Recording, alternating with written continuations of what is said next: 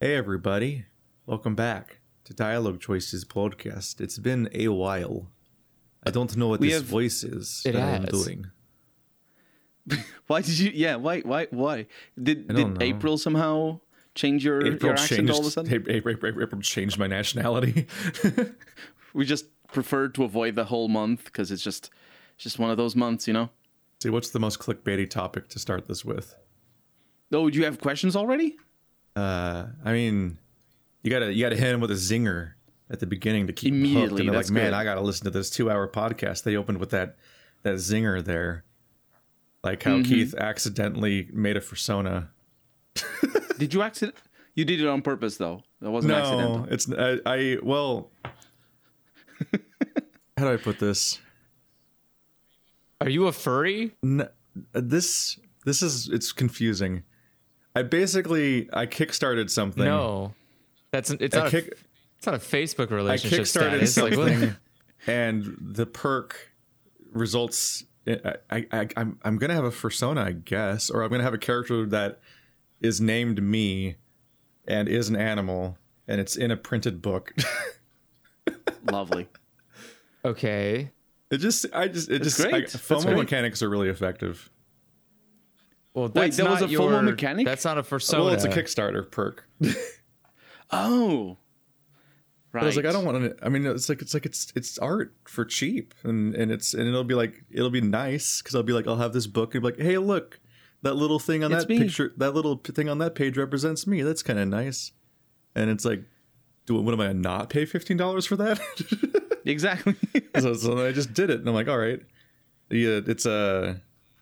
Well, that's not a persona. But it is going to be a character named me that like is an anthropomorphic animal, which will be funny. Well, that doesn't matter. There's probably a million fucking Keith the Hedgehog. We got to sensationalize it so that people are like, oh my god, I can't believe that happened. I better watch this podcast. Well, it's a little bit too early on the podcast. Because now 2 minutes in, and they're like, "Oh, okay, I get it." Because now I can title it that, and they're like, "Oh my god, what's this hot jams that's going to happen here?" Keith, they're listening to us right now. We have given the game away. Oh no! But no, the upside of having an audience and saying from time to time that like I like these anthropomorphic characters and this thing and that thing and so on is that you get recommendations. And so, what was it? So is it a book or is it a video game? Well, I found it on accident via Kickstarter. Because what happened is a webcomic that I've already been reading due to audience suggestions was Oren's Forge. And that's like, you can almost contextualize it as like a prequel to like Zootopia and Beastars, where it's like, it's got the whole predator and prey dynamic in society, but it's like completely in the wild. So it's like it's essentially herbivores discovering society as a concept and like building weaponry and so on, and realizing that they can like live somewhere and defend it instead of hiding forever and running from all the carnivores and so on. And so it's just like a really well drawn sort of Disney style webcomic that's been going on for years. And I was like, I kind of want to support these things. And then there's an announcement like, hey, we're going to have a Kickstarter. I'm like, I wanted that. So I Kickstarted that so I could get a physical copy of the book when it comes out to support that comic. Because I like to support these web comics that I read all the time for free and so on. Like I have like a shelf of like printed web comics that I read for free before I bought them. And then in the suggestions, it was like, hey, Rudek and the Bear Volume 2 is in Kickstarter. And I looked at that.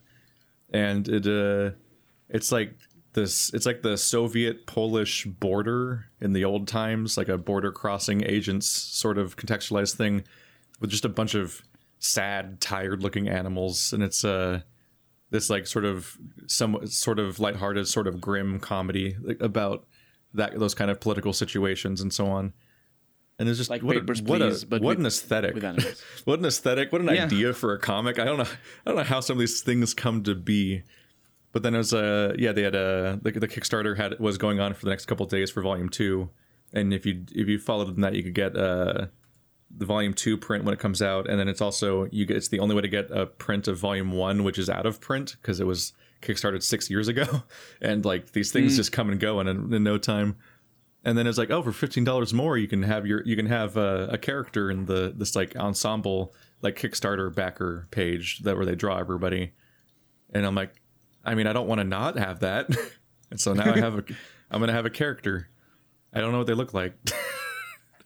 Did you choose the... Didn't even choose the animal? No, well, as per last podcast, I chose a brown hyena. Oh. But that's all I really know. So there's gonna be a brown hyena named after me in the game. In the game, I call everything games. Why can't I stop? Yeah, that's why I was confused. You said game somewhere in the book. So that'll be neat. Mm-hmm. So wait. So you had an input on the animal? You do the Kickstarter, and then after it closes, you're like, "What do you want?" Oh, there was legit a text field for like link to your reference sheet for your OC. Like there's definitely that target audience. But I was just like, I don't know, draw a brown hyena. Oh, wow. I don't have a fucking character. Make its ears cute, and that's all you have. That's all you need in a hyena. In my opinion, anyway. But that's the path we've fallen down. I don't know. I This is my descent into madness slowly over the course of being a public persona. Yeah, the art style is really cool. I just really like It reminds me of Is this Disney art style or is it something else? Honestly, I mean a lot of art in the world in general, and also anthropomorphic characters in particular, are often Disney inspired. Mm-hmm. Like, because that's just your exposure to that kind of stuff. It's like you either watch Disney shows like The Lion King and Robin Hood, I guess. I never liked Robin Hood. Oh, Robin Hood is with animals as well, yeah. Yeah, that's one that has like a fox and a bear. I don't remember any of it. I grew up watching Lion King a lot. That was like our go-to. Is there like weirdly, despite how dark it is, it was like our like, oh damn, we watched a scary movie with the kids. Now they have to be able to go to bed. So it was like our comfort food movie. Is we'd watch Lion King as like a reset after a movie that was going to make it hard to sleep. So we watched Lion King a lot of times, even though it's like fucked up Hamlet and Mufasa dies horribly and it's like a scarring movie and it's full of violence and nasty. And it's just a grim film. Wait, you watched movies after you watched scary movies? Yeah, like when I was really young. Just if I was really young and they're like, oh no, he's gonna like our kids aren't gonna be able to go to sleep. Like I was young and my brother's 2 years younger, so like it was all in our first house. It was all when I was below 10, so he would have been below 8. Like Lion King was for some reason our like reset, so that we would like forget about the scarring thing or whatever that might make us not go to bed. That was for some reason like the routine. Weird. And then you grew up with like Banjo-Kazooie and shit. And then the internet comes around and it's like you liking these characters, it's weird now. And to be fair, the furries made it weird. It is. Yes. Anthropomorphized animals are not inherently a problem. It's people who find them to be sexually charged. You constantly draw a weird line. And there's also like different levels. Like there's people that like just grow up and they like, oh, now adult themes are a part of my life. And also still the animal characters are part of my life. And they like mix the two a bit. But then there's like really confusing, strange things that you just find online sometimes. And you're like, okay. This is a lot. Admittedly, some of it's also stuff that's not like inherently furry. It's like I learned from Yakuza. It's like, oh, diaper people. This is a thing people do, huh? Like there's a mission that involves diaper people in one of the Yakuza games, and you're like, what the fuck? Yeah. I don't. But it often feels like. I think they have a name for themselves. I don't want to know. I don't need to know. But it often there's feels probably like names for everything. The fucking furries are like embracing it or spearheading it half the time with some of the weirder shit. Which I mean, there's probably go ahead. There's I guess probably at least a faction, but right? Jesus Christ.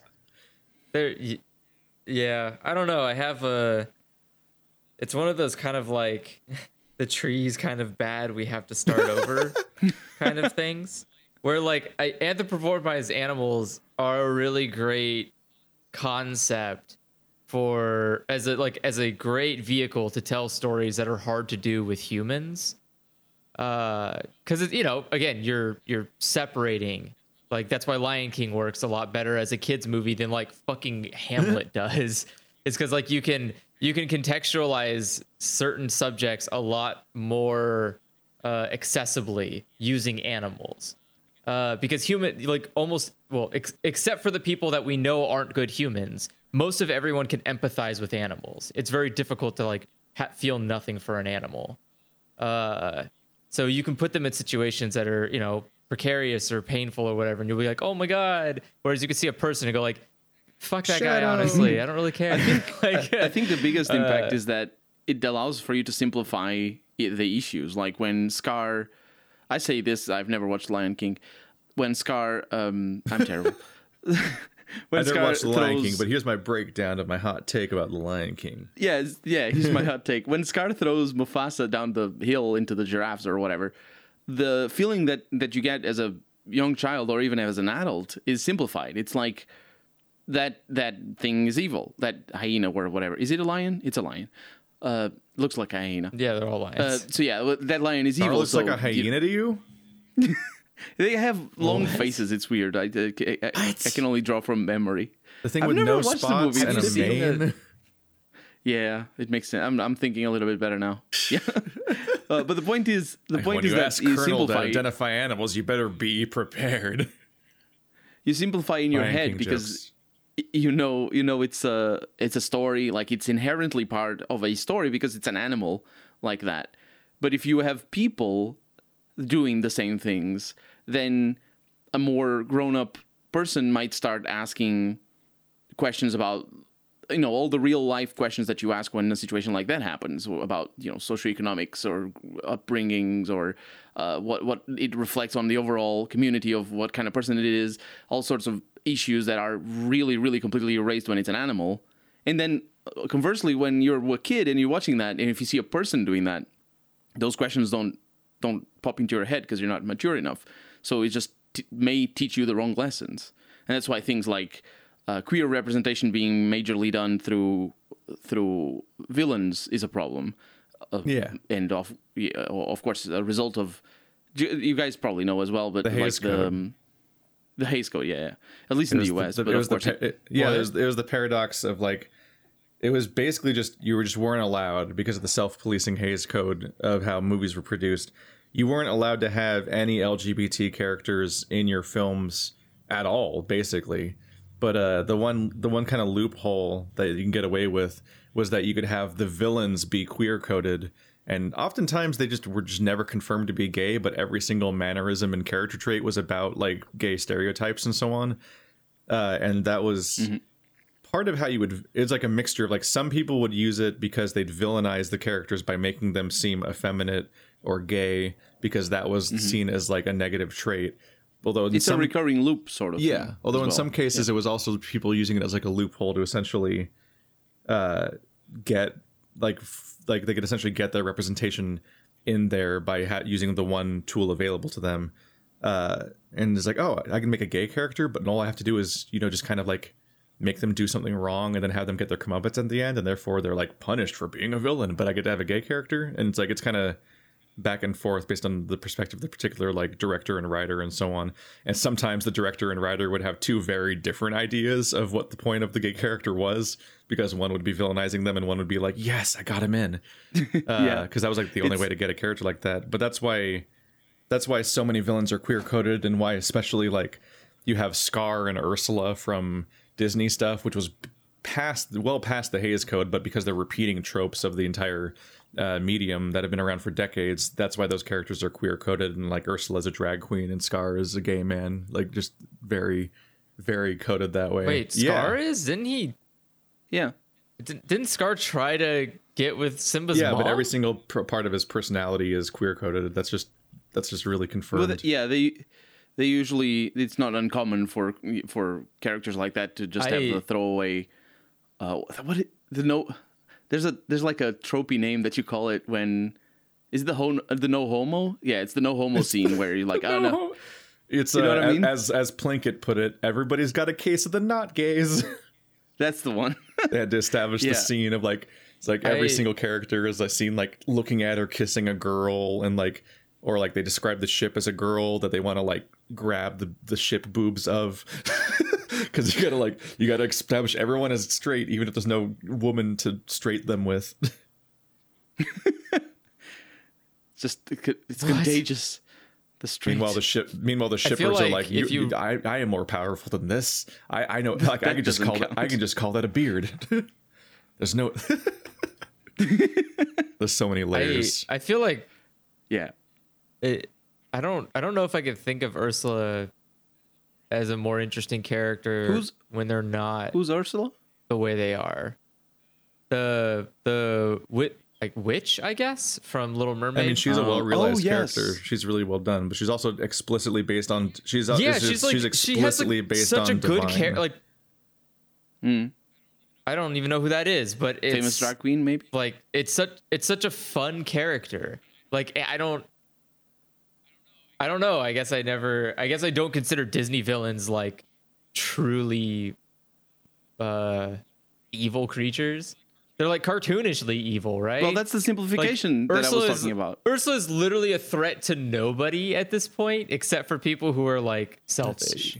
Like, who is Ursula harming? She doesn't actively like attack the fucking mermaid kingdom. She just lives in a fucking cave with 2 eels all day. Like, that's all she does. What happened to that movie? Didn't she like kind of kill temporarily her dad or something?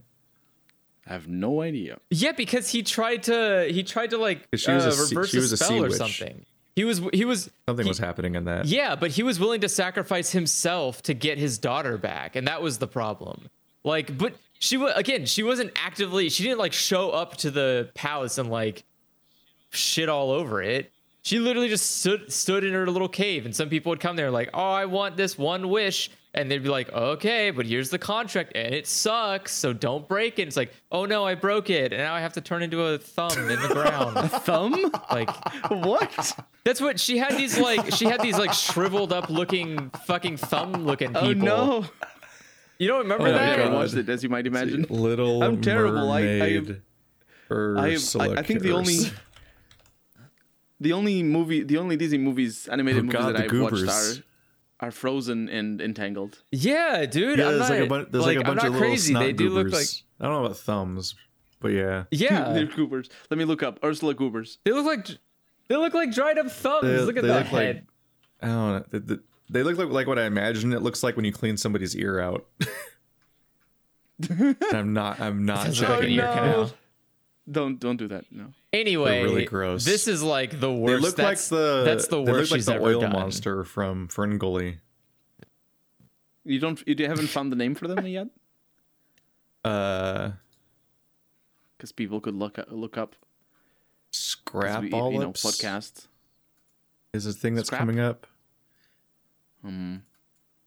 What the fuck? I'm just doing image searches. This thing just came up. It says sperms and conditions may apply, and it just has an image from that. I'm like, I don't think this is related.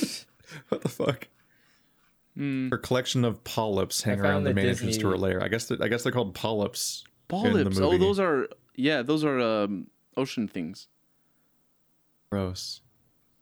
Hold on. Let's behavior miserable. Fearful. How do you mean gross? You love the ocean. Those things are. I mean, those things are super gross. They are very gross. But either way, like that's her only threat to this underwater world is people sign shitty contracts with her, which is like, okay, sure, that's literally every lawyer in the Andrew's planet. Coming in here with the fucking Ursula did nothing wrong hot takes. Oh, there's a lot of that. I'm not saying she didn't do anything wrong. She did a lot of things wrong. I'm just saying she's not, the most evil creature ever spawned. But there's a lot of that though. Because the thing with the simplification is that a lot of the times, and that's why people sympathize with characters like these, not just because of other issues. It's just that because the stories are simplified, sometimes you can just look at it from a different perspective. And a story that was like, oh, the good king was trying to save the princess becomes this oppressive tyrant is just a jerk and needs to be brought down a peg. It's like how Scar is contextualized as the villain of Lion King, and like he is, but like, is Simba good?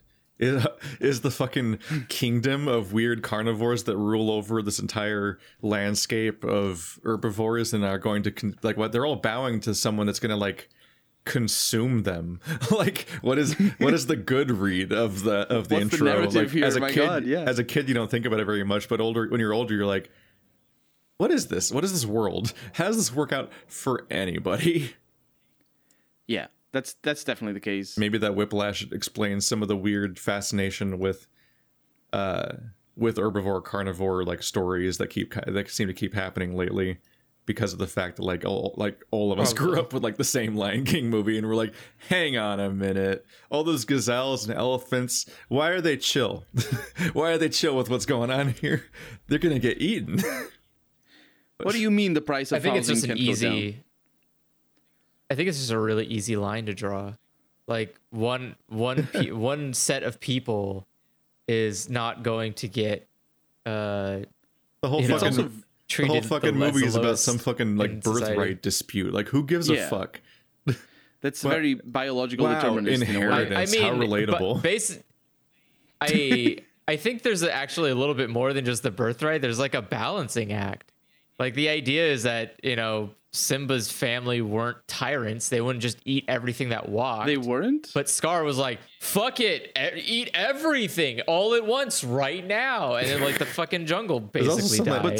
That was like the whole crux of the story. That is like some creepy like race essentialism kind of going on too. That's the issue. I mean, there's a scene where Scar's literally sitting on a mountain and all of the hyenas are Nazi like walking through the goddamn jungle. Like, come on, guys. The coding of the hyenas is like, oh no. That's the coding. This is a bummer. That's the coding. It's not in the text. It's like they're all framed as being Nazis. But you know what I'm saying? Specifically, it's like, oh, lions. The lions are good, and they're the good, rightful, holy leaders of society that will do no wrong. But you feel that fucking hyenas be in charge, they will destroy everything. So I guess you should just exterminate all hyenas as a race, apparently, because they cannot be allowed to thrive. Try. They put them in the boneyard where there's literally no food. You look at all these, you're like, these are worrying themes, actually. And the worst thing is an entire race can be wrong, and you should never disrupt the hierarchy of the current inheritance structure and power. That's the moral of Lion King. Good movie. The worst thing is they literally pull the trope, the hyenas are the real Nazis thing with the subtext. I like how the thing that Disney has in common with Dark Souls is that the most dangerous force in the world is gravity.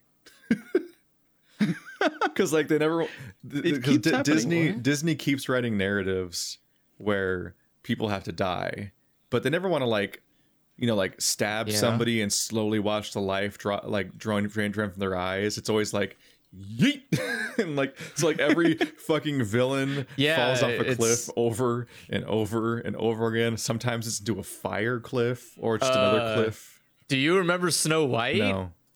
Snow White also falls? They threw a fucking boulder on her. They literally just threw a boulder on the fucking witch, dude. Like all the dwarves are just like yeet, and then the rock just fell on top of her and she died. I was like, that's how they killed her? That's fucking brutal, dude. That's a brutal way to murder somebody. It's funny to me that crushing is like one of the most violent and horrifying deaths you could think of, essentially.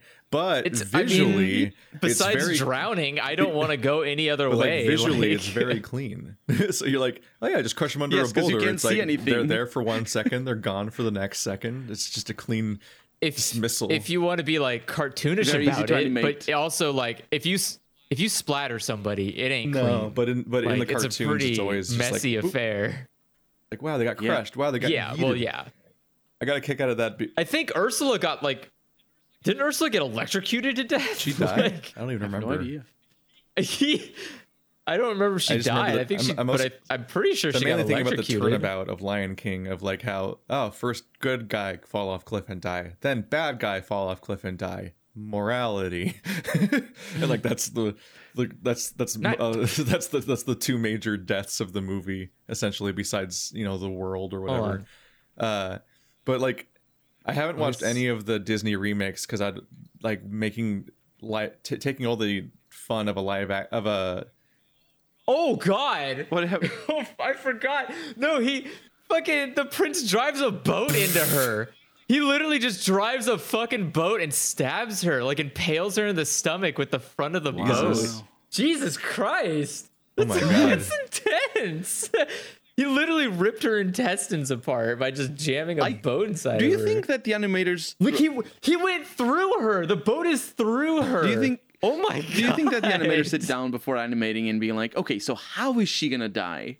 I know. Let's impale her with the boat and cut her in half. You presumably figure out what's going to happen in the movie before you animate it. So yes. Well, yeah. Before anything, like the most important thing you have to do is figure out how you're going to kill somebody, because it's very easy to know if that's not going to work. You can just walk up to a guy and there's a fucking guy sitting in a room in this fucking giant building and no one talks to him except this one time. And they ask, can I put this on a child's cartoon? And he will go, fucking no, you can't. And that will be it. And they'll go back and they'll change it. And they're like, nope, the censor said it's going to make it a PG rating. And that's no dice. There's been a lot of like horrifying deaths in children's cartoons as a result of trying to censor death, essentially, and making it less horrifying.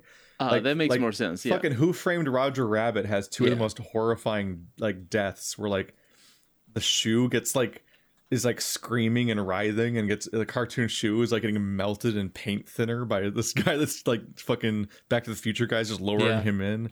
And I think Back to the Future guy gets literally steamrolled, like completely flattened while screaming and writhing under a steamroller. And you're like, oh my God.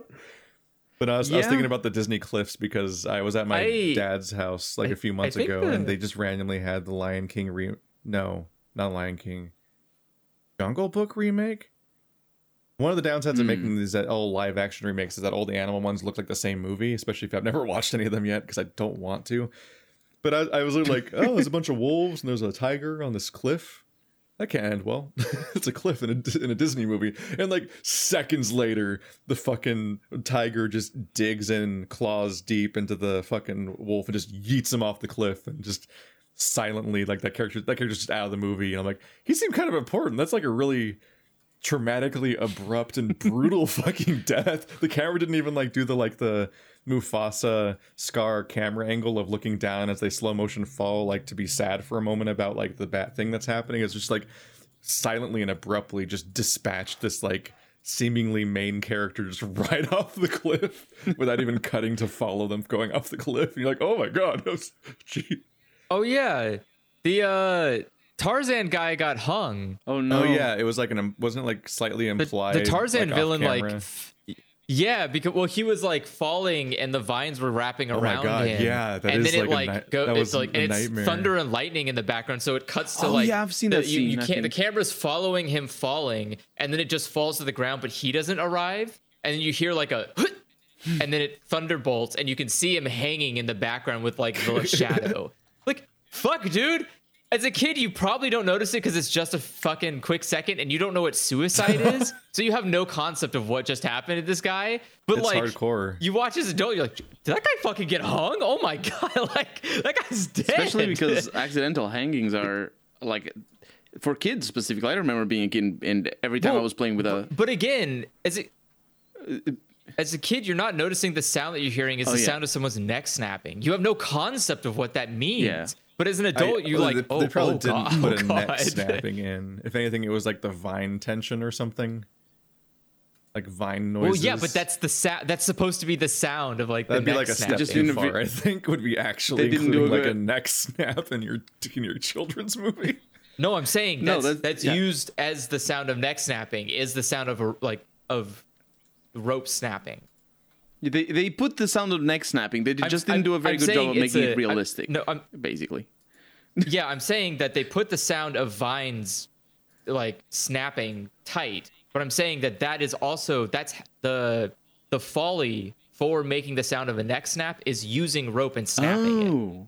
That's it's a double. Yeah. It's like a twist. Like they're not putting the sound of someone's neck snapping. They're putting the sound of the vine snapping, which happens to also be used like the sound of, as a common replacement for the sound of neck snapping. Like the sound of sword slashing is just, some pens in a thing. because your neck doesn't snap like bones. It's No, there is one bone that breaks when hanging occurs. There's one specific bone that breaks, and it's not all the time, but most of the time, and it's usually used to see if somebody was indeed hanged or hung. Wait, which one is it? Hung is for the balls. Hanged is for the neck. Right. It's a good way to I know remember English. I'm good. Hug is for the balls. I don't think it refers to the balls. No. Almost. Oh no, it's for the other close, neck. Then but... it's both necks. Then, okay. So so hanged. When somebody is hanged, 90% of the time there's one bone. Wow, you're hanged like a horse. Yeah. I knew I wasn't saying it right. I thought it was for the balls. I'm sorry. No, it's not the balls, but it's close to the balls. Yes, I understand. I understand the logistics of it. Usually, it's usually not a like when I talk about dudes, it's usually not a balls measuring contest. I've never used this verbiage in common conversation. They would need much more sophisticated measuring units and techniques. No, you don't. Just do a squat. I just mean like that's like more confusing shape to have to measure to get like any kind of conclusive thing out of like what the fuck measuring balls. Lowest the topics point. we've gotten today. Did I say striped hyena or brown hyena earlier? You said brown hyena. Okay. It's a brown hyena. I keep mixing them up. I was like slightly like, did I say striped hyena because they have stripes on accident again? Anyway, they don't have stripes. The point I was trying to make. Brown hyenas have stripes, but striped hyenas are all stripes. But I meant brown hyena. Oh, yeah. The point I was trying to make is that Disney movies using animals makes sense. It's a good use. You get almost entirely examples of humans dying horribly. I did. For context, in Hunchback, the main villain dies by falling off a ledge too. So it is a trope enough. That said, in Hunchback's the horrifying one. That's one of the darkest Disney movies, but also has like the guy falling screaming into like a flame vortex. Which like he basically falls. Which like he was one of the more distressing villains too. You're like, this guy's a fucking creep. Yeah, a little bit too close to home. He's like just human. He's just a normal what makes it guy. bad. Like that's the problem. That's what makes it bad when you go and watch Alien. Yeah, you don't be like, this thing. But the problem, I don't like that there's this huge cancerous tumor attached to anthropomorphic animals. I think that is just like all the sexual stuff. I think because it's like it is. I don't know. It's actually kind of crazy how old the animal stuff is, like societally. You have like the Aesop's fables and so on. And like these are like they're all animals behaving with agency and dialogue and teaching lessons and so on. And there's like some other one.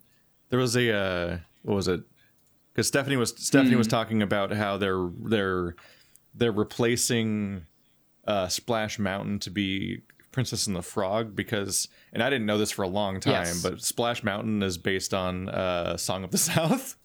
Song of the South. Yeah. Unfortunate. Brer Rabbit and Brer Rabbit is from the song. I think it was just the animals from it, which was like maybe the less worrying. Yes. I've never seen Song of the South, but like she says that like she was talking about that. No, Brer Rabbit's a problem. But she was talking about how like I guess the animals themselves from Song of the South were like not Aesop's fables, but like a different like series of ancient like animal like morality tales and so on. It's like there's so many versions of those. I believe it's called The Tale of Brer Rabbit. Like that, I believe that's the source. It's such like it's a completely different stories, which is why to represent your stories this way. And so that's what the Splash Mountain is more closely tied to that story than it is Song of the South, for very obvious reasons, because that's the one they don't talk about. Splash Mountain was made way after Song of the South came out and was a problem for people. I was kind of like they were like, oh, I got a great idea. For how long I would hear about like the Zippity Doodah song and Splash Mountain as concepts, and just I probably encountered them dozens, if not hundreds of times without any mention that they had anything to do with Song of the South. And so I just Zippity Doodah is I just thought they existed. Song of the South? Yeah. Yes.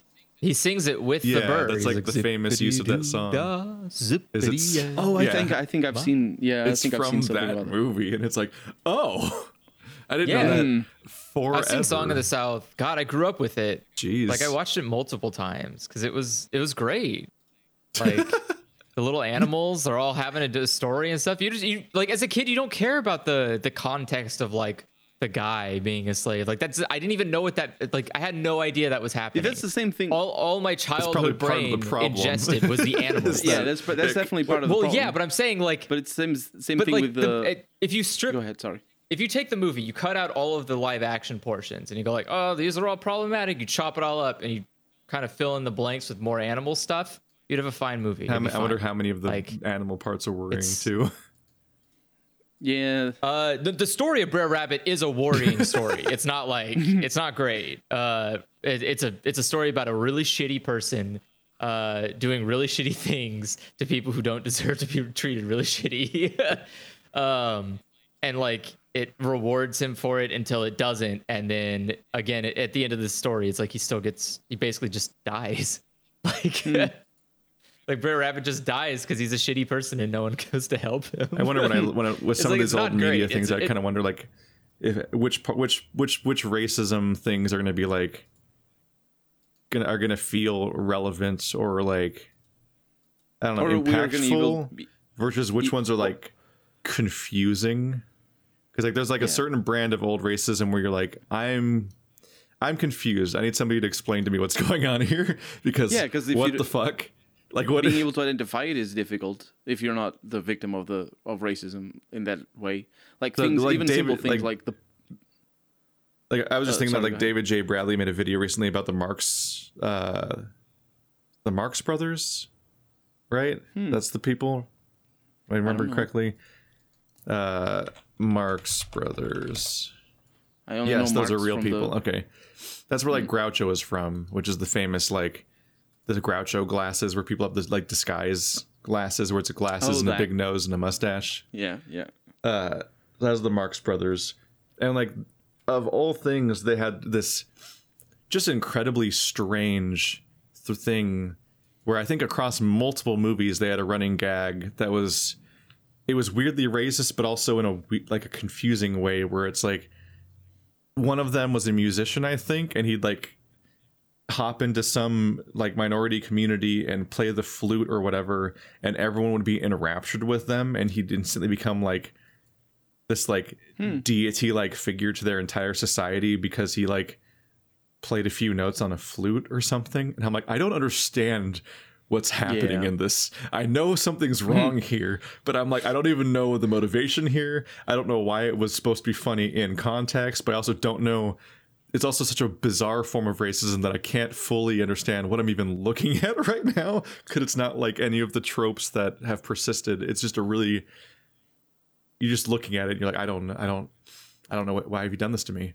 Why have you put this in front of me? Yeah. I don't know how to process what's happening. Yeah, I think that's where it's really, really an indictment of whoever came up with that, because if it doesn't serve the purpose of being funny or telling a story, then it's just saying hi to other racist people who like that. It's like it's when it's really obvious. But if it's such an obscure form of racism, well, I mean, like today it's an obscure who are you even form serving at that point? You're just creating a weird nugget of like I don't think it was obscure at the time. I think it was the kind of thing where like it was just kind of like a trope being repeated uncritically at the time, and like.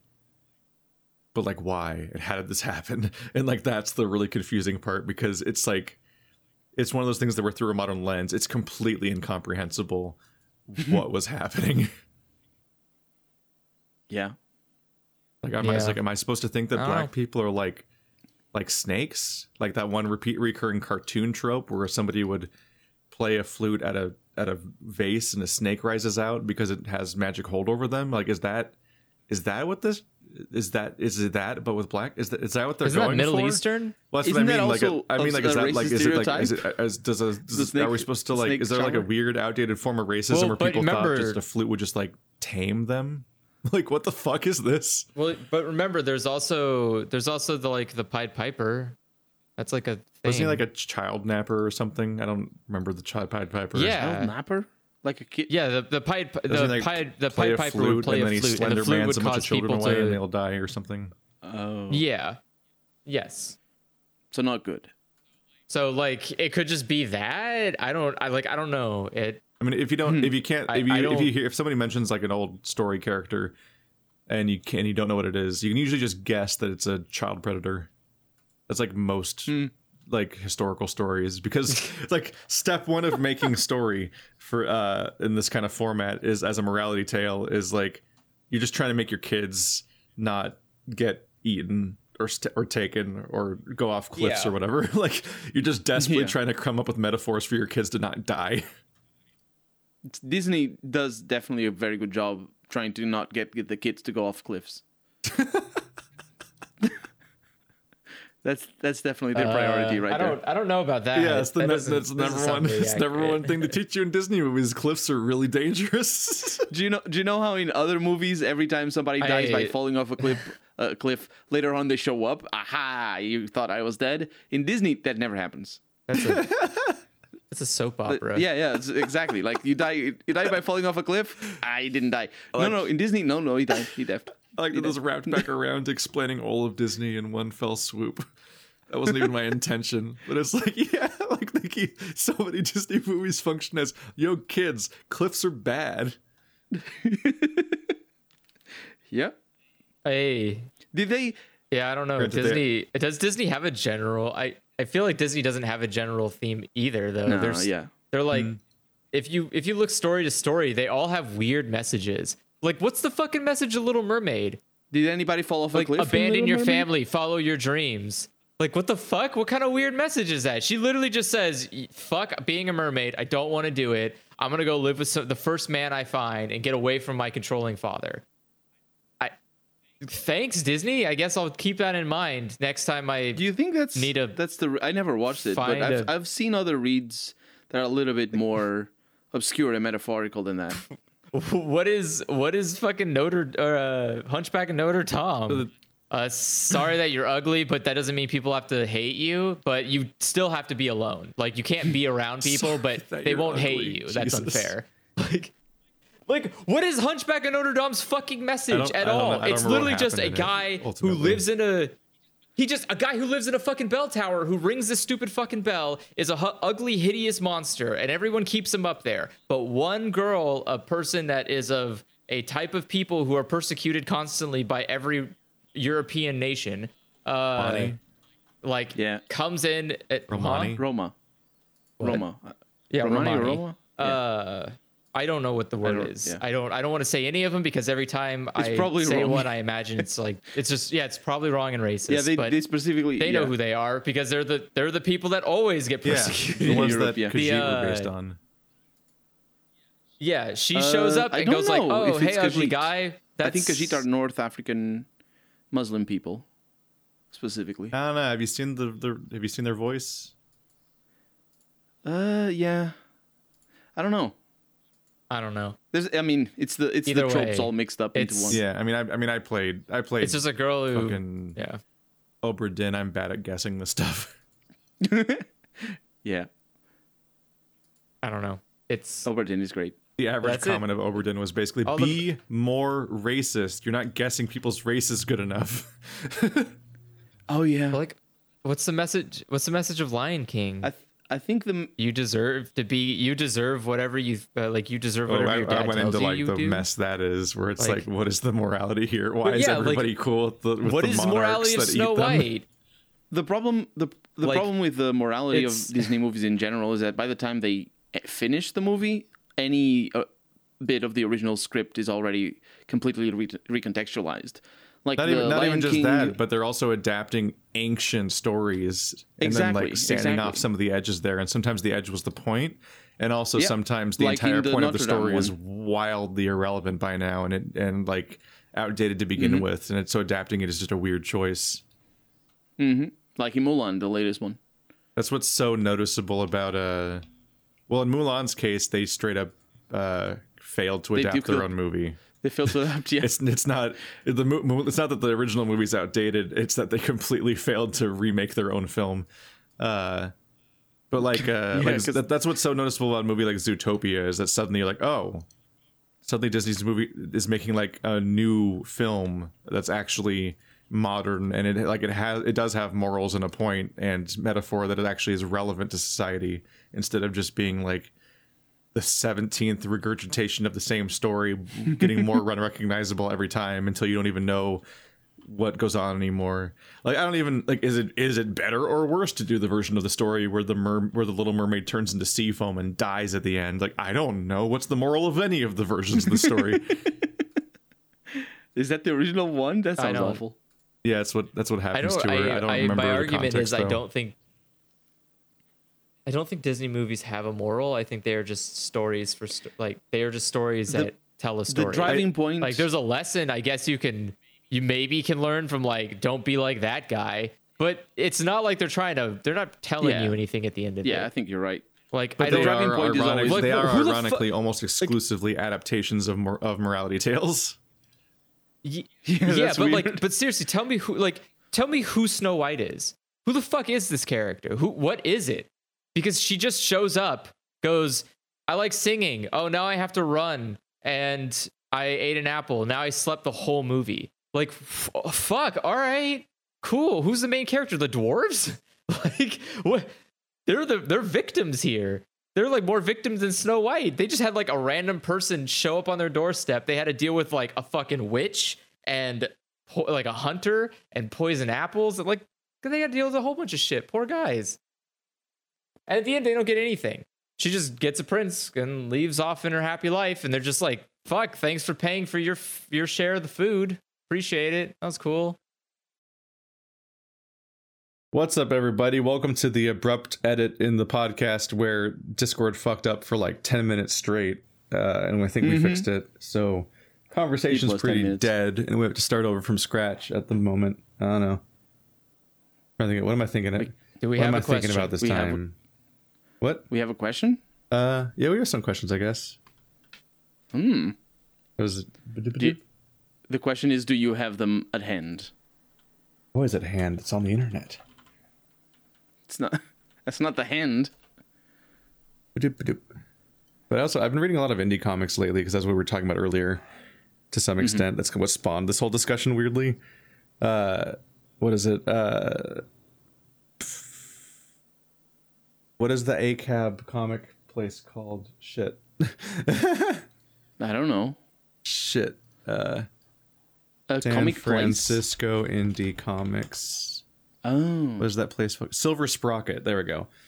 Was it Stephanie turned me on to Silver Sprocket, which is an indie it's an indie comic printing place that has a store in San Francisco that she orders from and so on. And it's especially indie. Like they sell like pamphlet comics basically that are like 20 pages of just like paper folded and stapled in the middle, and it's like they're like 10 inches. No, they're probably like 6 to 8 inches tall, like postcard size. You just page through them and so on. And they just have like a really even pricing structure. Like on the back of them, they just have like $5 written on it manually. And it's like buy this at the store for $5. I want to go. I kind of want to go to the store in San Francisco when the plague is gone. That'd be kind of nice. But when the plague is gone, discovered that place and just ordered a bunch of like $5 comics and just kind of had some fun with that. Like the good luck. Good luck with the plague being gone, or with going to San Francisco. No, because Andrew hates. Good luck going to San Francisco. Because Andrew hates San Francisco. Yeah, that's the downside. But I also want to go to the Okonomiyaki place, which is also in San Francisco, and I want to try it. So one of these days, I'll make another expedition there, preferably with someone else driving, because boy, do I feel like I'm panicking the entire time whenever I try to drive in San Francisco, which you experienced when we went to that Zelda escape room. Yeah. And I turned into what was, I think, technically oncoming traffic, but there was no one there. But it was like, because we had to awkwardly turn down a hill, and it wasn't clear which turn was the turn. And I'm like, oh, I think we're on the other side of the road. Like, San Francisco was a nightmare of rapidly switching between like 1-way and 2-lane roads and up and down hills at 45-degree angles and shit. You're like, I can't tell which way to go. Yeah, it's not very well built. Even and I know it's not just me, because I've been there with my mom driving before, and she ran a red light because they're like, oh yeah, whoopsie doodle, surprise, the lights are over here now. And like, it's like this, now the lights in the weird, instead of like a bar that overhangs over the lanes the way they normally do, it was like in a weird little pillar in the middle of the divider that sticks up vertically and is yellow for some reason. And like fucking with you on like the format of what you think lights look like. It is a nightmare, just all around. It's there's a lot of, I hate the inconsistency of roads in major cities. I got a kick out of just the weird stuff you find when stuff just has like a low barrier to publishing. What was it? Stephanie had a copy of something called 1 Million Tiny Fires, where there's a lesbian couple that lives out in like a farm, and they're trying to start their new life there, and it's supposed to like kind of rekindle things and hope to like fix the issues they've been having. And one of them, the one that was kind of being aggressive and moody and a problem, was suddenly like doing everything right and perfect, and aren't they great? But they just seem to kind of vanish into the fields at night and be covered in blood and so on. And it's like it's because it's because like at the beginning of the book, like that person like essentially like it was like the beginning of Men in Black, where like the farmer discovers the crashed like meteor or whatever and gets possessed, and so it's like oh, they're behaving better because they're not the same person, and this is like a weird like body horror nightmare thing. I read Sleepwalking, which is a bunch of anthropomorphic animals that are like millennials that are basically just they're basically animals for basically no reason. They're just a bunch of kids, and they're at a party, and the party sucks, and it's just party purgatory, and none of them can escape essentially. Was it Stephanie got Lorna, which is it has a similar like horror comedy vibe that some of the Junji Ito stories have, where it follows this mischievous, violent girl, and the story like is sillier but also darker than expected from moment to moment, and he's like, oh, okay, someone's just dead now. But it definitely feels like improvising and just going, just like each volume is just like feels like it was just iterated on from the previous one, just kind of on a whim and all that. I got the I think I got the 3 existing. I got a You Can Try Again, which is about this. It's about the teleporter problem, basically, or specifically the Soma thing with the multiple bodies, where there's a girl whose job is to record life experiences for people to be played back as a video, kind of like the things that are in Cyberpunk 2077, which itself is taken from Strange Days, Catherine Bigelow movie from the 90s, where you record experiences and can play them back. But like what she does is she like goes diving into the deep, and she chronicles like the deep sea and stuff, and often gets eaten while she's down there. So it's like distressing subnautical horror stuff for me. We're like, no, crossed with the it's like both at once. It's the deep sea horrors of Subnautica crossed with the who am I and am I even me anymore horrors of Soma at the same time, because she goes down there and she does actually die, but she has a backup each time, so she like remembers everything. She's like continually being backed up, so she remembers everything right before she dies. So to some extent she keeps doing this job of documenting this horror because of the fact that like that the edge is obviously taken off if you never remember the worst part each time, and then other people keep experiencing those parts of that. That's called You Can Try Again. And what is it? I bought the trilogy of books of Dayglow A-Hole, which is this guy. There's a porn addicted guy in the post-apocalypse, and there's literally like like a fucking like storm of like porn mags that goes across the landscape, and he's trying to chase it down because if he has like a massive like porn spree, he thinks maybe he can like just like it's like the opposite of going cold turkey. He thinks he can like overload so hard that he'll cure himself. Yeah. And that's not actually the plot of that's like the starting context, but it's like this weird post-apocalypse bizarre setting that where each volume has like a different plot to it. It just keeps getting weirder. Like there's one where he transforms into a bug, and this porn star from that like the first page is a porn star that is about to peg someone, and the apocalypse happens and she dies and everyone dies and so on, of like whatever the fuck happened that ended the world. And for some reason in this chapter, the protagonist turns into a cockroach, and then out of a gaping wound in his body, his guts, like gooey gut stuff, come out and congeal into somehow a reincarnation of that porn star. And she's like really wholesome and supportive, but then she ultimately decides that he's not savable, and he's just got too many complexes and problems, and she abandons him even though she was grown out of him. And I'm just like, what the fuck? How do you? Wow. These are both like brutal.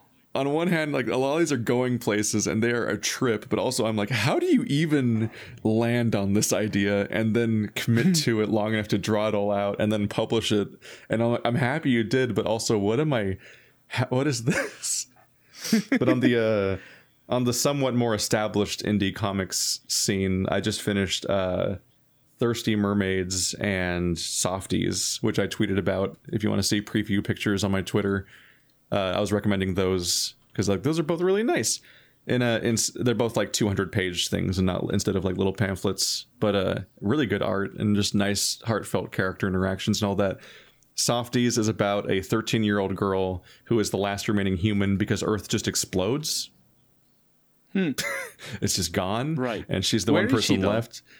She was in a convenient blast-proof terrarium and then gets abducted by aliens and then just kind of goes from planet to planet experiencing what alien stuff is while seemingly not really being bothered by the fact that her Earth exploded, but maybe that's not entirely true.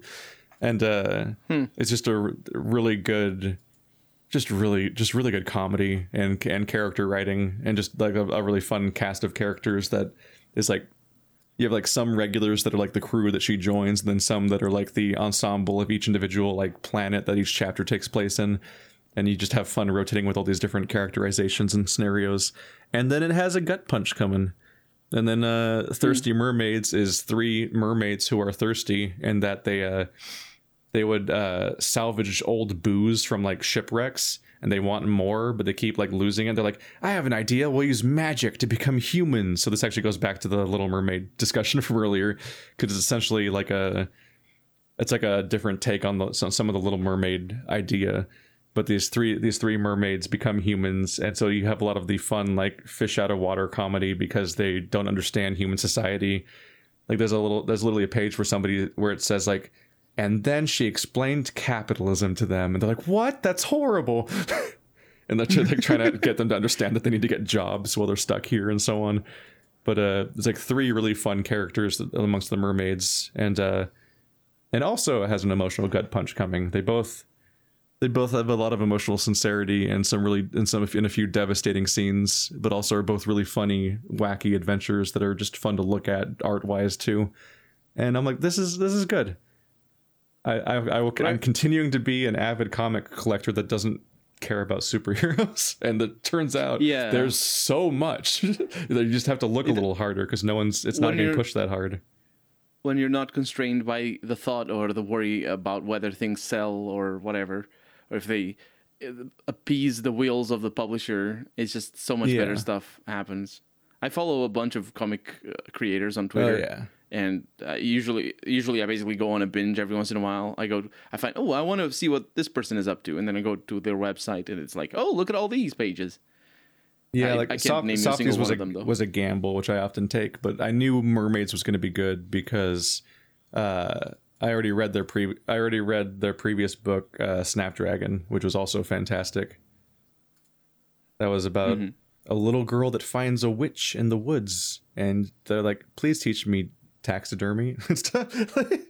I had to recommend it to. I had a page where I'm like, this is perfect, Stephanie, you need to read this, because there's this whole page where like it shows the main character as a little girl like wanting to rent like a book on like taxidermy and animal bones and stuff like that, and the librarian was like, oh, wouldn't you like a nice little book for little girls? And then the mom is the one doing the transaction, and she like looks back and forth between the two of them and kind of grimaces and is like, she'll be taking the book. Like it's like this nice supportive like, no, you don't get to like decide that she has to like follow through the stereotypes and so on. It's like she cares about bones, this is her interests, and we're going to support this. And it's like, oh, this is wholesome and nice.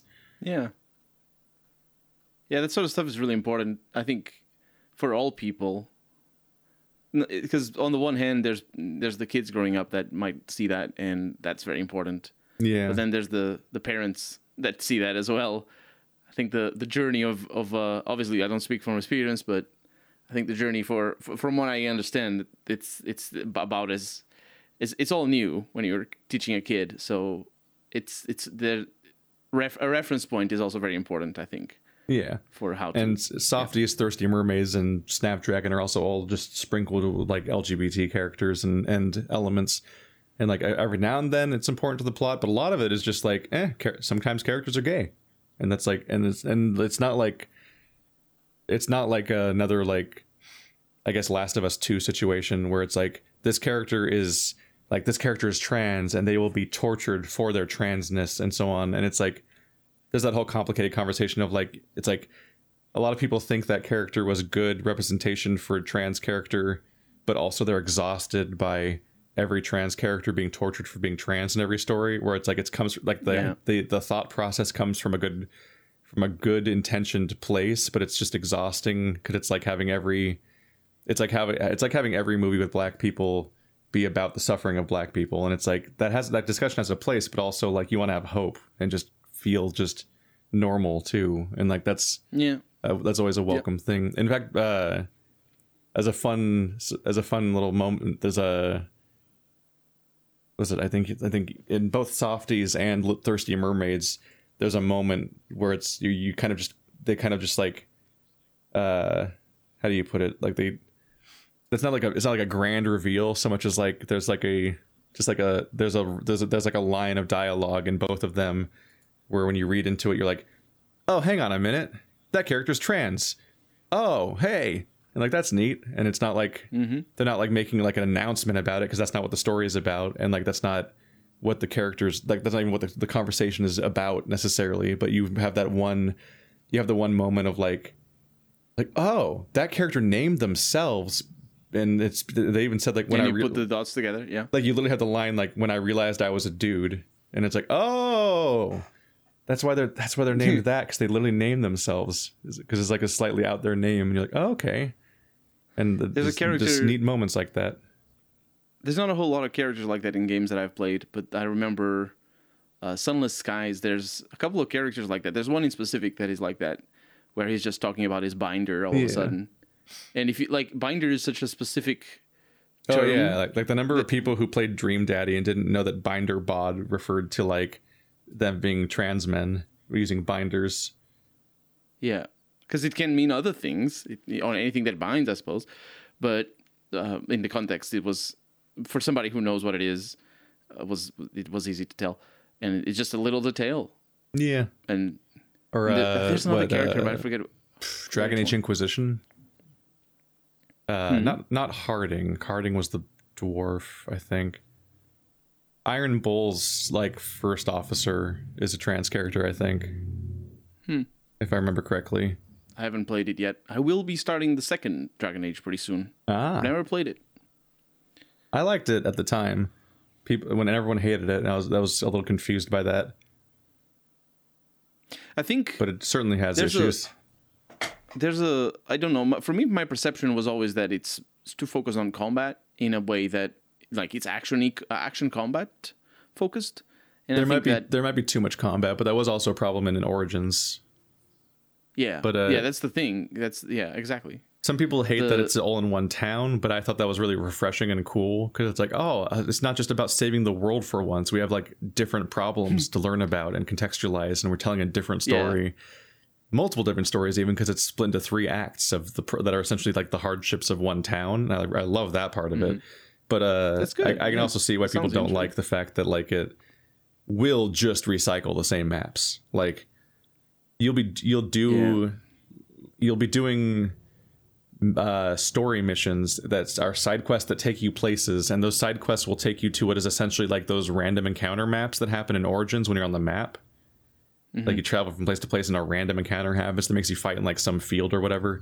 Like you will explore like the same cave and the same mansion like 5 times because they just have you run through it forward and backwards like Destiny DLC. And that's disappointing. But at that point I was relatively used to the idea that RPGs have repetitive content and recycle stuff a lot, and you just kind of hope that the story and characters and gameplay gets past that. But no, I think I preferred 2 over 1 at the time, but I don't know if that would still be true. Yeah, people keep saying that the story itself of the second one is better than the first. But the problem with the story of the first one is that it isn't delivered, or at least I feel that it isn't delivered with an intent of you being like, ooh, what a twist, or look at this character, I never saw that coming, or whatever. It's more with the intent of, you know, what an RPG should be, which is, oh, look at what I can do now. Alistair, you've got it coming. And most of Dragon Age Origins is like it's Star Wars. It's like it's the hero's journey just as a template, and then they just kind of don't do anything to surprise you along the way. So it mostly is just like they're focusing. It's like just trying to successfully launch a franchise. I think that's because they were trying to focus on the choices. There's a lot of options later on, specifically, not early on, which is interesting because usually it's the other way around. Like early in the game, you get all the options, and then later on, it's all railroaded. But in Dragon Age Origins, it's kind of the other way around, and I like it. The closer you get to your destiny, the more railroaded the story is. But at the beginning, you can literally be 8 different people. No, I think in the Age of Dragon, in Dragon Age Origins, it's the other way around. Like with Morrigan and with Alistair and with the other guy that Alistair doesn't like, and no need for spoilers. And then after the whole thing, it feels like there's so many options later on that change the game completely. Whereas early on, it's just side quests. Later on, it's because it's all about the main quest line. It feels. Honestly, I thought it is so cool and ambitious though that Origins opens with like 8 different 1 hour intros that completely like they're not massively deep with content, but all of them are tied to either locations or major story elements that are going to matter in the main campaign, and that's going to make that location feel especially relevant to you and more personal, and that'll recontextualize your choices there, both because it's directly tied to you and because you know more about that kind of place and there's more weight to it. I thought it was a brilliant game, and honestly, it's my favorite BioWare game of all that I've played so far. And I've only played the second Mass Effect and the first. Yeah. The first Mass Effect's my favorite BioWare game. I thought on a second playthrough, because I played it once or twice when it came out. I think I might have only played it once. I don't remember. I think I've played it like 5 times. And on a recent playthrough, I feel the story. I think that they don't understand the role of some of their. Like I wish it was a little bit more Star Trek than it is Star Wars, in the sense of the understanding of the political nature of the game, because it doesn't have any understanding of that. It's so surface level on the Taurians, for example, and their relationship with the Geth, and is it the Taurians and the Geth, or which one is? It's the Quarians. Which one is the Quarians? That's the one. The Turians have history with humans because that was the first contact war. Yeah. Oh, that one is also a pile of traps, pile of spikes. You know what I mean? So it's tricky. I just love the density of like when you first get to the Citadel. Yeah, that's amazing. And you just get lost in it, but also like there's so much context, and you walk over into the lounge and you just meet like the Elcor and the God, what is it called? The Volus and the Elcor, and why they're both just like the grudge they have against you, and like the Volus is just being a little shit to you, and the Elcor is like trying to mediate and be like, condescending dismissal, and he's like, and you're like getting this great fully fleshed out world that's like, it's like it might great. It's not like Disco Elysium levels of like perfectly thought out and great, but it's like it's so good for RPGs and sci-fi video games in general, of like having all these different relationships between different groups and just seeing how thought out and cohesive the world around you is.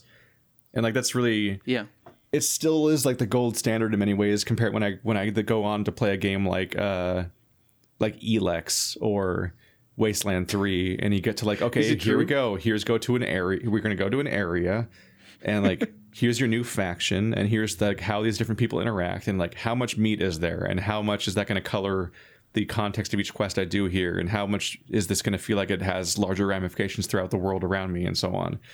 And it's like, like you have gut punches when you go to Vermeer, and you're like, hey, that thing about the fucking genophage, it's coming up now hard. And it's like sudden, like the way that your understanding of the world around you and the lore that's building up, and the fact that individual characters you care about are tied to each part of the lore that you've learned is just so well. It's just great storytelling. It's a great way to do.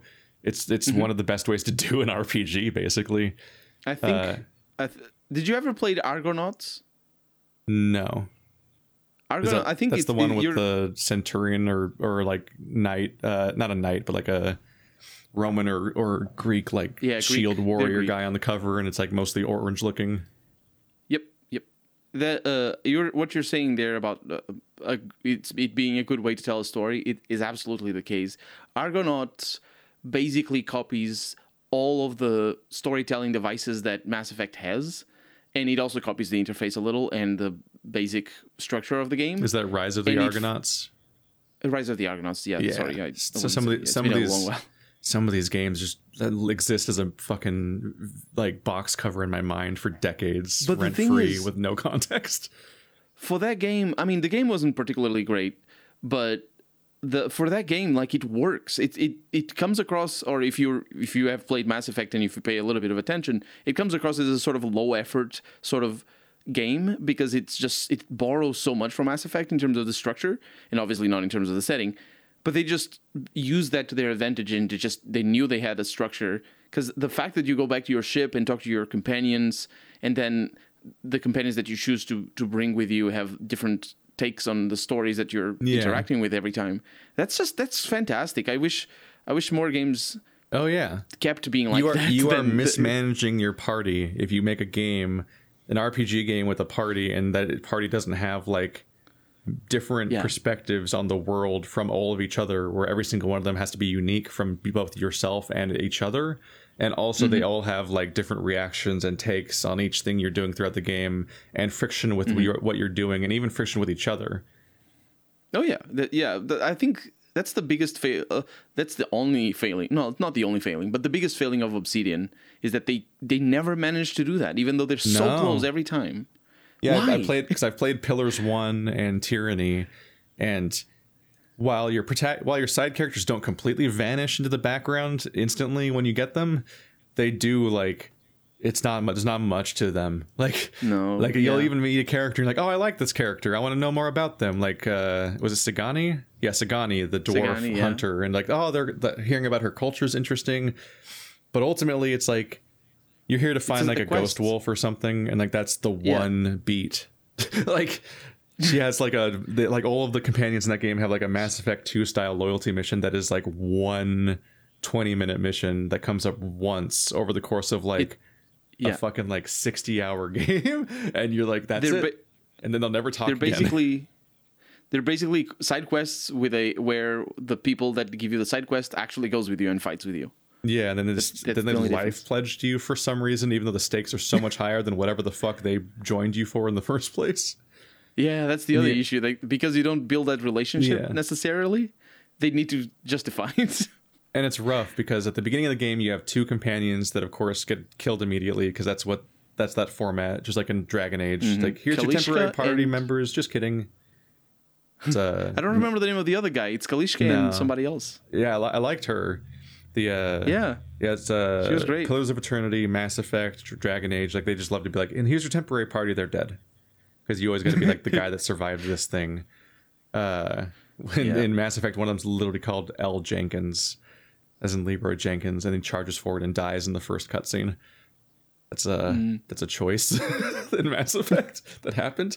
But I don't know who Leroy Jenkins is. I'm sorry. Oh, World of Warcraft. Yeah, there was a World of Warcraft meme that's one of the oldest and one of the most prolific early internet memes to some extent. Is this very popular YouTube video, or not even YouTube video, I guess, but just video that got around a lot, where the joke is that, you know, like you gotta, like every World of Warcraft boss fight or major encounter, like everyone sits in a room and like the guild leader or raid leader or whatever like slowly explains like what to do and what everyone's going to do and what their responsibilities are, and we're all going to go with their plan because, you know, it's difficult and full of teamwork and a lot of foreknowledge of what you have to know in advance to succeed. And like right in the middle of this guy explaining everything, the person you see is just they're sitting down on the ground AFK. So they're not listening to this entire thing because they weren't there. And he clearly just like sits down at his computer and his character pops up and he's like, all right, let's do this. Leroy Jenkins. And he just charges into the next room without any of the context. And he starts the encounter prematurely and all that happens. God damn it, Leroy. Oof. And his final line is like, at least I got chicken. It's just a weird thing, but it's like it's pretty reasonably funny, and it's like a 30-second random thing, and it was that reminds me. It was everywhere. Earlier today, I was watching one of your videos where you were playing Sonic Boom with Andrew and Brian. I think I can't recognize the voice. Joe. And you were talking about Borderlands and talking about how it's basically, I don't know what it is, Mad but Max? you were talking about sorry? Oh no, go on. We were talking mad shit about Borderlands. Yeah, you were talking about how it's the jokes are all about this one series or this one thing, and I played Borderlands when it came out, but obviously being completely oblivious to everything, I didn't know the context. So all the references that apparently are all over the game went completely over my head. Well, it's there are a lot of references, but it's also just a lot of like lol random meme humor. Mm-hmm. And it's just kind of exhausting. It was written by Anthony Birch, and that actually piqued my interest because like I loved Hey Ash, What You Playing? But it's a big thing to be like, hey, you guy that made one web series for a few years with your sister, be the lead writer for an entire AAA RPG.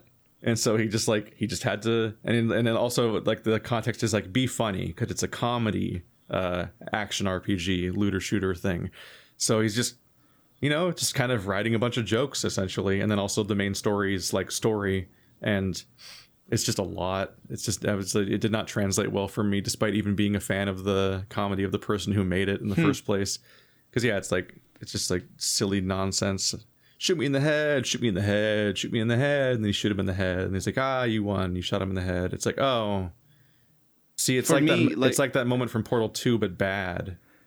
For me, like, me playing the game is just like, oh, it's a thing that I've never seen before, and it's not good. Well, at least it doesn't sound good. When I see stuff, I'm like, oh, I get what he's doing. Because it's like, oh, you see a guy, and he's yelling, shoot me in the head, and the quest is called shoot me in the head, and the objective is shoot me in the head, so then you shoot him in the head, and then you win for shooting him in the head. Like, oh, it's the part from Portal 2. Because in Portal 2, there's the part where you fall into a trap, and Wheatley is like, this is the part where I kill you. And then the title is like chapter whatever the fuck, the part where he kills you. And then it's like in the bottom right corner, achievement unlocked, the part where he kills you. And it's like, that was an execution of that joke that worked in the moment, doubled by the fact that it's so hyped up, and you instantly subvert it by just, you know, puzzles platforming away and escaping his trap. And then he's like, oh, that I remember that bit right at the beginning. You weren't supposed to just like survive that. I don't know what to do. Like he's doing like his witty like Wheatley improv-y dialogue and so on. And then like, and there's so many layers to it. Like you can walk away and then come back, and then he's like, oh, you're back. Don't suppose I could just convince you to like just jump off to your doom, or oh wow, we actually did it. Like there's so many like weird branches to the dialogue there in a Stanley Parable sort of way. Like it's earned so much more than Borderlands just being like, isn't it funny? Your rocket launcher shoots dogs out of it. Crazy. And it's like I hate this game. And like they have a character like Handsome Jack that like is just the Repo the Genetic Opera guy, like with the where he has the face stretched over his face. And like I've already seen that character in Repo the Genetic Opera, so that was a little iffy to just put him in your game. But I'm like, okay, I see where they're going with this guy. He's kind of funny, he's kind of charming. Like they can go places with this, but then he's just like he never shuts up, and he's never that funny, and it's too obvious. He like internet meme silly wacky humor of like, oh yeah, this is my new diamond encrusted unicorn, I'm gonna call him Butt Stallion. He's called Butt Stallion for the rest of the game, and it's like this isn't working. I remember the Butt Stallion. This game's just not working. It's just not. So I can't. It's just. Is it supposed to be a reference to something? No, it's not. It's just constantly baiting to be like a meme every few minutes, basically. Like he's trying to. They're trying so hard. They're trying too hard, basically. It's like that kind of humor where he's like, okay, chill. Please chill. For me, it's so hard to be a funny video game, though. Oh, yeah. The problem with funny video games is that the pacing is everything in comedy. And when the pacing is the person you're telling the joke to, it's going to fall flat. It's just, unless you take control and have a cutscene or the dialogue. Yeah. Like there are games like Psychonauts and what that have genuinely made me laugh, but I hear and people keep asking for them because they think it's funny or they like it, and it's fine. You can like whatever you want, but like I hate playing fucking point and click adventure games where literally every observation and interaction is supposed to be a zinger joke. And it's like, and it's so like exhausting. Not only is it like it's basically never my sense of humor, but those games never shut up. It's so much, and I'm just like, oh god, I have to listen to 25 bad jokes to solve this one puzzle. I don't want to. This is why I play Wadget Eye games, because they're the serious point and click games, and they often have like a comic relief character, but they're not like trying to be a joke a minute, because those exhaust me. Yep. There's movies like that as well, where they need to underline every serious moment. There's gonna be a movie of Borderlands. The best kind of humor is Hollywood humor. Ooh, they just at this point they hire the same actors each time too. Aren't two of the Jumanji people in Borderlands? I think so. Yeah, I think it's Kevin Hart and Jack Black. Kevin Hart is like a bad sign for a movie. It's not a reassuring moment. It's kind of like what's it called? I mean, if he doesn't like Eddie Murphy. When you see Eddie Murphy, you're like, all right, this can go one of two ways. This is either going to be really funny or really fucking boring. Like it's either like, oh, he's Shrek levels or he's Haunted Mansion levels, and you're like, what the fuck is this? Why am I here? Please end me. Is he like, okay? What do we do? Yeah, like, why did you? I get people work to make a paycheck, but like, please don't. Did he make this movie at gunpoint? It's like when there are comedic actors. Is this Adventures of Pluto Nash? So specifically, when there are comedians who turn into Hollywood actors, there's always this huge divide where you're either like, you nail it. Like you do the Robin Williams thing where you're like, wow, every time you're in a comedic role, this is fantastic. I love you. And then your serious roles are kind of hit or miss. And then you have the others where it's like, okay, you can do some pretty serious roles, but your comedic roles don't work as well as your stand-up roles do. So like maybe you should only do stand-up comedy and not movie comedy. Like that's I think movies are better suited for situational comedy rather than character comedy, just because of the length. Like even especially for stand-up people, they probably have a lot of trouble. Again, it depends on like how good the comedian is in their improv game. Like a lot of the reasons that like comedy movies that have Robin Williams work is because he literally is good at improv. That's like a thing that he's good at. Whereas not all comedians are good at improv. Some of them need to write jokes, which is fine. There's nothing wrong with that. But it means that like that's why the Ghostbusters doesn't work as a movie. It's because you have I like the I prefer it as well. I mean, I can appreciate a comedic character or a comedic actor. I mean, as far as I can tell, the first Ghostbusters are like really scripted, and the remake was very improv, and it was like, I hate this.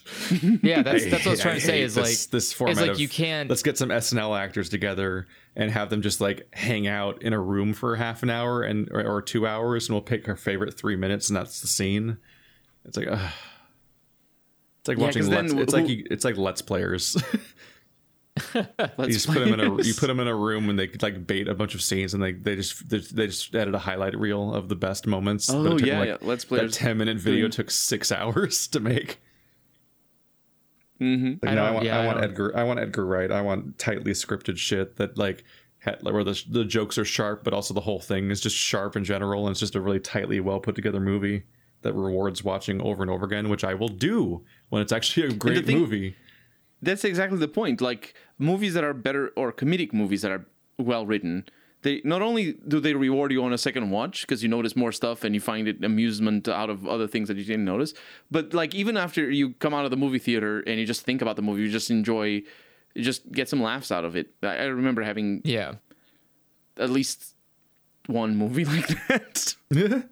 I don't watch. You watch a movies. Paul Feig movie a second time and you're just kind of bored. You watch a fucking Edgar Wright movie for the 6th time, you're like, oh fuck, he did that. I never noticed that before. Yeah, like the pub crawl at the beginning of the movie is actually the same pub crawl they do in the rest of the movie, but like specifically each of the names of the bars reflects the plot point that happens at said bar. Oh my god. Meanwhile, you have like the Jumanji movie, which I think its best joke was about being allergic to bread. It's just so obvious I won't like certain movies in advance. They're getting so good at advertising comedies now that I can already tell which ones I won't like in advance. I've never watched like Jumanji or Sonic the Hedgehog or so on because I just know like I won't want to be there. I watched Sonic with the assumption that it might be bad, but there's this one sliver, this one like potential universe where this could work because you have the right dice. You have like all of the correct dice here. All you need to do is just lean far less into the trope. I love the first Jumanji. Guy sitting in a car.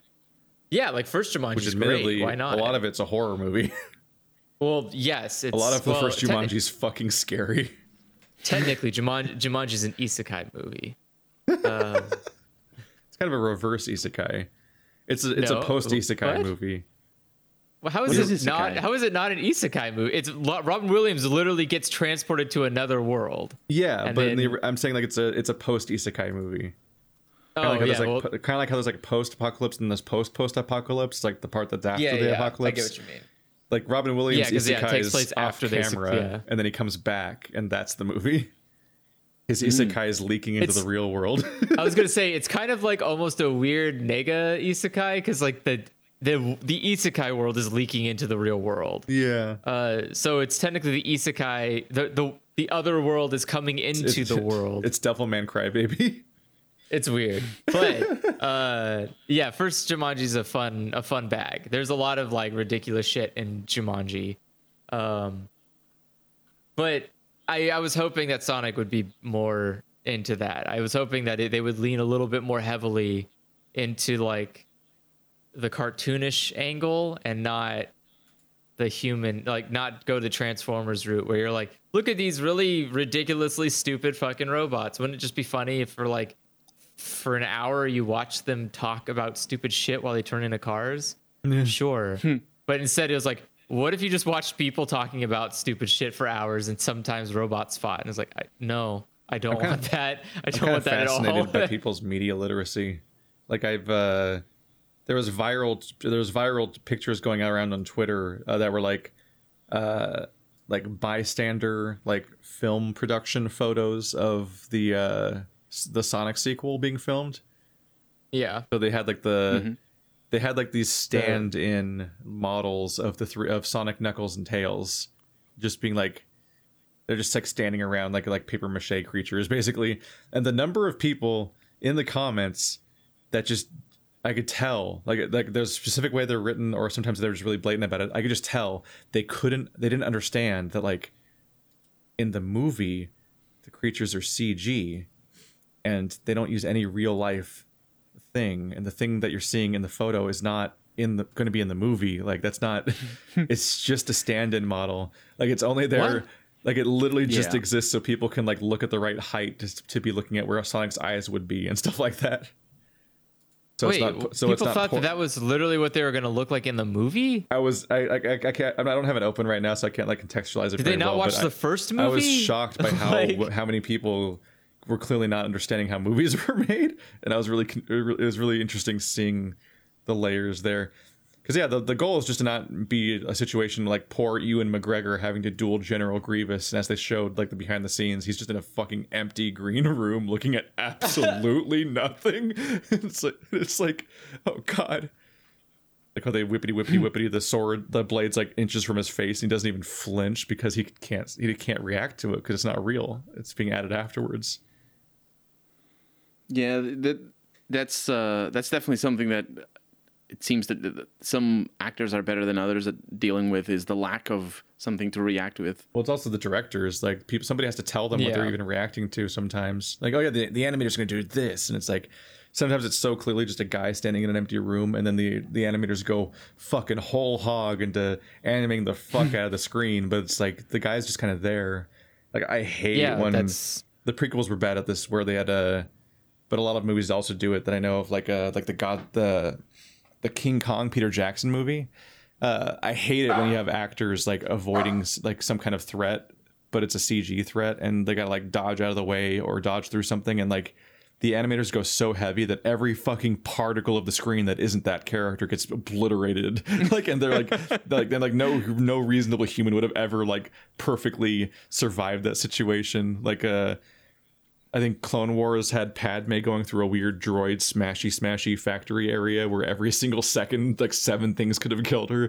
And in Peter Jackson's King Kong, there's like a part where there's a stampede, and there's a stampede of like dinosaurs or mammoths or something. And like already you're like, how the fuck are they not getting stomped on? And then they all crash into each other, and all the dinosaurs like fall over in the stampede, and every inch of the screen is crushed, and you're like, how are none of them getting hit? Like, what the fuck? Like everyone's just fine. And I'm like, it takes me out of movies hard. That just takes all the stakes out of it, because they're basically superheroes. Because it makes them all look like cartoon characters. Yeah. Yeah, it's like every time if a movie pulls that once, for the rest of the movie, I'm gonna be like, any action scene whatsoever, I'm like, okay, wake me when it's done, because it doesn't matter. If the screen looks like a Looney Tunes cartoon, then I don't believe there's any stakes, because I assume they're all just going to flinch. They're just going to flex off anything that happens to them like Looney Tunes. Well, that's my complaint about the Transformers movies. Is like they're just Transformers that. It's definitely that problem. It's just fucking noise. Like, you could tell none of these people are reacting to like literally skyscraper-sized robots running around shooting missiles. Because I don't think people would be calm in that situation. No, that's terrifying. It's also it's like why I don't care about the ending of most Marvel movies, especially and like the first ones, and especially the kind of pre-MCU ones were especially bad. Like the first Hulk movie, where like they fight in like a lake against a thunder god, even the first or whatever Iron the fuck Man was happening. was like that. Yeah, remember remember it was just like I'm gonna build an Iron Man that's the size of a fucking building, and it's like, yeah, what? he fights Super like, Iron. What? He fights Super Iron Man, and then like both Hulk movies, one he fights he's like a CG Hulk fighting in a lake, I think, and the other one was CG Hulk fighting a red CG Hulk. And it's it's like Wonder Woman, the ending of Wonder Woman, the first movie, where it's like, oh, two CG people are going to punch each other a bunch of times, and then suddenly one of the punches is going to win for some reason. And it's like, sometimes it's like 10 minutes long, and I'm like, just tell me when it's over. I already know who wins, so like the stakes aren't there, but also it's not interesting to watch because it's completely fake and not even especially creative in how fake it is. It's why I'm cool with fucking Guardians of the Galaxy winning by dancing, because like, what, you want to watch them fight? It's fucking boring. Don't waste my time. Just do it. Like, might as well do the dance, and then the friendship hand-holding explosion. That sounds so sad, because there is good ways to have fight scenes. Like, you can have interesting Guardians fights. Is actually full of good fights. But I don't find scenes. That's the thing, though. I honestly don't find superhero movies to be like good battle series. You gotta They're not be really inventive and interesting fun to watch from like a combat phase. Like, like the close quarters Captain America elevator scene is better than the endings of most Marvel movies, as far as fight scenes go. Well, and that scene is just, you could still make that better. There's like better versions of that exist. It'd be better if he wasn't a superhero. Well, yeah, it'd be better if it was like, or you could just watch Oldboy, which is the hallway scene. bad. Yeah, Yeah, like the hallway scene, the hallway elevator scene that they tried to like, desperately chase every season of Daredevil. oh Daredevil God. tried to have the hallway scene from Oldboy every season. It was kind of funny. Like there, some of them were okay, but it was really blatant. Not even the remake could recreate the hallway scene from Oldboy. I mean, or you could just look at like the 100-man fight in Ip Man. Like that's fantastic on how to fight a bunch of enemies at one time. And that was the whole plot of the first Avengers movie, was that like this horde of this army of enemies were coming in. But like at no point did it feel like they were fighting an army. It always just felt like, yeah, they're just punching some people sometimes and then they're just off doing something else. It's like, what? Did he, what? Why is this a threat to New York? I don't get it. I don't know. In any case, the point was that the Sonic movie had this opportunity, that it had a good character and it had a good aesthetic view. So all you had to do was just make it so you kind of slowly cut out this really bad portion of like man takes anthropomorphic animal to place on a car trope, and like if you could minimize that and increase a lot more of the cartoonish fight between Robotnik and Sonic, you could have had a really good movie. Yeah. Like, I mean, you look at the Quicksilver scenes from the X-Men movies, and then the other Quicksilver scenes from the Marvel movies, and then the Flash scenes from the DC movies, and so on. Like it's at this point, it's a trope that whenever people do a fucking the speedster does a slow-mo scene, that the audience eats it up, and it's their favorite thing of the entire movie. It's like they talk about it more than the fucking Vader scene from Rogue One. So you think that something like Sonic the Hedgehog would be kind of a slam dunk, especially since those are all comedy scenes. Yeah, I literally have never mentioned it. Heard anyone talk about how cool that slow-mo comedy scene from Sonic was. It's boring. It's so boring. It's not interesting. There's no weight. There's no stake. It's just a fucking nothing sandwich. It's like, oh no, Sonic is like that's all I know about the Snyder Cut. Practically, is everyone's talking about the fucking hot dog scene from that the Flash does. I don't even know. No, but there's a scene it's a scene where some kind of crisis is happening, and he uses speed to like save whoever. It's like a save the cat situation where it's like, I think it's near the beginning of the movie where there aren't really stakes yet, so it's just like a random incident happening, and I think he saves a lady, but also he like goes back to save the hot dog. It's like, oh no, can't waste the hot dogs, and I think either he eats the hot dog or he feeds it to a dog or something, or like he like there's a hot dog scene. He manipulates it in slow motion, basically. Yeah.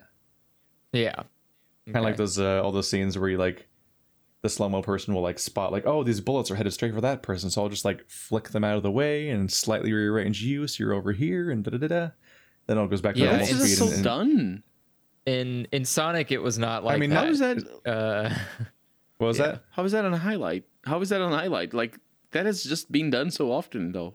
Yeah, I think they're just fun to look at because it's got that like the appeal that those like old Matrix camera tricks had, but also they're like playful scenes, so they're just kind of fun, and it's kind of like at their best, a lot of these movies are playful, so that's just kind of the energy that a lot of people are there for in the first place. Yeah. So it feels weirder when you're watching the grimdark black and white Snyder cut of a movie and it does it. You're like, wait, what tone are we going for? This is the movie where Superman wears all black, right? For no reason. Do a black and white cut of a movie. Of a superhero movie. Yeah, of a superhero movie. You're not Schindler's List. Like they're he like wants it to be though. Cinematically, but then just make that. It's not like anyone's stopping him. He doesn't have to make a superhero movie. He had like all these years before the Snyder Cut came out, and he could have just not gone back and done that.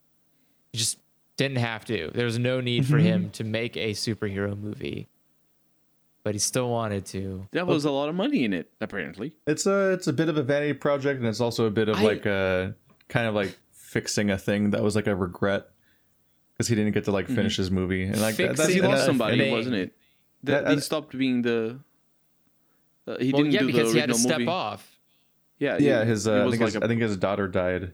Yeah, and so so I almost said it's also Will related. Wheaton. So I mean, Joss Whedon came in and finished the movie up, and there's a lot of controversy about that stuff. And it's just like I get the idea of like working on a movie for like a lot of them, like at least like a lot of them are like take a year or two, and it's like it's a big project. So like it's just nice to know that somebody got to go back and finish their thing or do a version of it, because obviously he didn't really finish it, like because like.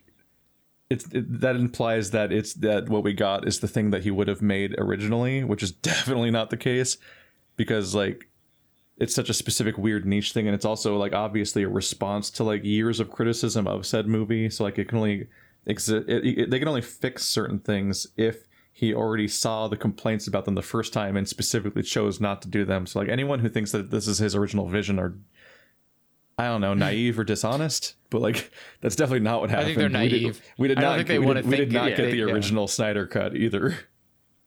Not that it existed. Well, no, because it's not like he's gonna make a whole new movie. Either, yeah. Like the original Snyder cut only so much genuinely didn't do. exist, but also like you don't come back in 2021 and finish exactly what you meant to make in like 2016 or whatever year it was. It's like you're essentially making the 2021 idea that you have now. Knowing not only that you're basically been fired from DC and don't get to make any more movies after this, and also that people have had criticisms of this thing for years, so you have things to respond to.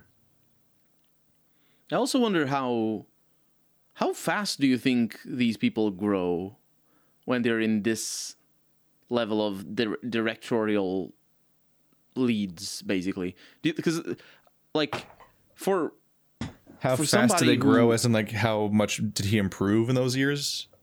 Yeah, that too, I suppose. But I mean, like even in terms of like like himself as a person and his ideas and his opinions and all this sort of stuff. How do you think that they ever can grow? Like, because they're basically like movie can directors. Become a better person or a more interesting director or something?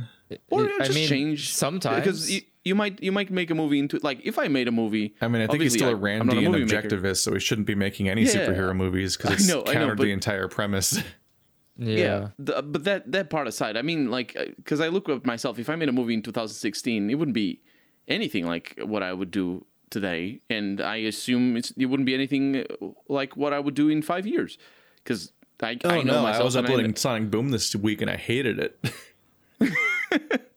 Like do you think there's some highlights I liked and they made me laugh and so on, but there's like every single second I'm just like shut up, and I'm looking at myself. Stop talking. Why are you talking so much? Why did you think that thought needed to come out?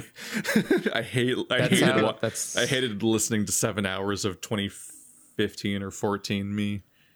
That's me though. I feel that way all the time. It's the hardest hurdle to edit is I have to listen to myself, and I don't want to. It's why I desperately. Yeah, it's a reason why I desperately try not to edit like much. I try to. If anything seems like it needs editing, I try to do it that day based on memory, because I don't actually want to like rewatch anything and have to deal with myself. You need to do what I do, and then don't listen to it. You just go for it by the cuts. Yeah, I mean that's dangerous. It's weird. I have some weird editing mistakes in the old days because I was doing a little too automatically. Like I would episode cut. I would start and end each episode where I first and last talked, but sometimes I had like hit record, but like conversation was happening, or like the episode ends with like dialogue, but then I didn't say anything at the end after the dialogue, so visually it looks like the episode ended like a few minutes ago, and I could edit there, but actually the characters talked for a few more minutes, but I just didn't really have anything to say, so I just cut the episode. So like I think in Disgaea 5 there's like an intro and outro conversation of every single level, and there's like one or two times where I just accidentally skipped some of them in the editing. Because I just thought the episode didn't start or end there, and I was, especially back then, multitasking, editing, and recording all this stuff while working a job. Yeah. Whoops. It's definitely something. We all make mistakes. Womp. And they stay there forever because we don't take them down.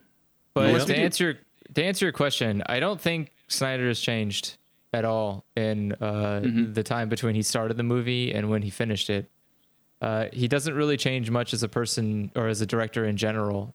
Most of his movies are not great. That's there's perspective changes that might happen when you lose a family member. Yeah, well, that's only what happens to like good artists, not to that might affect artists. On some level how you process writing stories about heroes and so on, which itself is wish fulfillment. When you're when your traumas and wishes kind of change over the years. I don't know. Isn't it kind of sad to be like you're at the top of your career, you're a super important person in your field, and everybody knows about you, and then you don't grow. Wow. I mean, I think you have a bigger. I think it's a lot more difficult to grow for sure. I think you're inflating his value a lot more than it actually is. Like, I think he's a super well-known director. Yeah, right? but I wouldn't consider Zack Snyder like one of the greats. Like, I don't think anybody would be like, oh yes, this fun. I'm not saying that director. His cult following certainly thinks like they're really obsessive on that. Yeah, everyone's cult following thinks that, but that doesn't mean anything. It's valueless. I'm saying that objectively, he's at the top of his career, and any director would do a lot of things to get to where he is, right? Well, but I think the difference is not a lot of directors would do what he does to get to where he is. For sure. Which I think is the important part. Like, a lot of people did what Hitchcock did, not even just to mimic him, but because the things he did were really good. And like, he's actually probably done with his biggest years as far as fame goes. Yeah, probably. Because like Zack Snyder movies did all right, but this like obsessive fandom didn't seem to exist until he was like the singular poster boy of all of DC, and he has not been hired by them again since Justice League, which happened a while ago now. It's like there's this blip of him re-editing and redoing like that movie essentially as like a minor like special feature on HBO thing, on HBO Plus or Max or whatever. But like they've made a bunch of DC movies since then, and there's more in the pipeline, and none of them seem to feature Zack Snyder at all. And so like I think his big fame years are over. I don't know, maybe we'll get Sucker Punch 2. I still think Sucker Punch is his best movie. I like Sucker Punch. It probably is, but if it had done better instead of being a giant flop, which I think it was, maybe we'd have had a decade of like kind of fun Zack Snyder movies instead of exhausting grimdark ones where Superman's the worst person ever and so on. Yeah. Yeah, I don't know. It's weird to me to think. I don't know. It's weird to think that this was such a in demand. The internet culture around it helped a lot, I think. Yeah, I mean, obviously that's usually how it works, but it's funny to me when I think about I guess the majority of people don't care. It's such a moot point. It's just more it's more content to consume. They have no stake in it. Like I doubt my grandparents give a shit about Zack Snyder or even know who he is. But if something showed up on like their recommendations, they might watch it. Marketable. No, but I'm saying that. But I think the average person is just going to watch something if they're interested in it, and less about like the director that directed it. Yeah, directors. I mean, yeah, and so like necessarily when I think about it, it's like if you talk about any kind of following or fandom, and then you compare it to the average person, it'll always work out that way. I don't know. I think like Steven Spielberg would be a director that I think the majority of people have like some kind of intrinsic trust in, even though he's made bad movies. It's just still like household name. Basically. Yeah, like there are household name directors, but like what I'm saying is like Zack Snyder's just not even close to that. It's not even like a fraction of that close, and so I don't even know how I'm baffled the stars even aligned to give him this chance to remake a movie, but I'm more baffled that people thought that anybody could have thought it would be a good movie. Like it's such a weird disconnect to me to think to have like any positive feelings about. I think he was in a pretty high place after 300. Oh, I'm sure, because 300 did well though, right? Yeah, like didn't that 300 well led to Watchmen, office? Which was itself was a DC comic adaptation, and then that leads directly into him doing all these DC movies. So we're still dealing with the consequences of 300 doing well, essentially. What a terrible course in history. Yeah. It's hard for me to get over in movies like 300 and whatnot, just how like never for even a moment does it feel like you're watching real people in a real place. Like the movie is so deeply artificial looking that you can't even believe they're not just on like a soundstage. Like it just looks like they're like a YouTube video where everyone's green screened in, and they're all like there's such a heavy. It looks like they're like this doesn't look real. So we put 500 layers of artifice over the screen to hide how not real it looks. Like that's essentially what it feels like. Yeah. It's like the dinosaur walking in front of the car in Star Wars. We're like, why? Why did you do this? You didn't fucking... It's fine. It's fine that it looks janky. That really was his career. It's okay. Yeah, his first movie was Dawn of the Dead, then 300, then Watchmen. It was that quick. Yeah. And then then, like after Watchmen, he made the weird CG owl movie and Sucker Punch, and then he's just been doing DC movies continuously. Yeah. I'm glad that they haven't hired him back, so hopefully that he can just go and not do those anymore. He's got enough royalty money to maybe it's a curse. Like, he's finally been freed from the curse. Yeah. Well, like he doesn't make good superhero movies, so like just free him from the curse. If you take him away, because he just did superhero movies from 2013, and like he was working on it before then too, all the way up till Justice League came out in 2017. And then he's just made a good superhero movie? Like no. Watchmen wasn't good. Neither was Superman. Neither was Justice League. I have only watched it a couple of times, and I think I watched it in the cinema, and I watched the director's cut. For some reason, I mean, it's good in terms of like it's a good lesson to learn about. Oh, you can lose like someone like this is what happens when someone doesn't understand the metaphor of your story. Like, yeah, it's a great example of that. But he's got a movie called Army of the Dead coming out in like 2 weeks. I think maybe directly to Netflix, and that's the first Zack Snyder movie since 2017. Direct to Netflix. It has what's his face in it? John Baptiste. Dave something. Is that Dave Bautista, not John. Yeah, Dave Bautista. In today's day, it isn't the same thing anymore, is it? Direct to video sort of movies, or stuff going straight to Netflix. You mean like? Yeah. I mean, at this point, that's just, especially this year. But it was already going towards being like, these are just serious movies, and they're not just like the same thing as like a direct-to-VHS Tremors sequel, although some of them are literally that.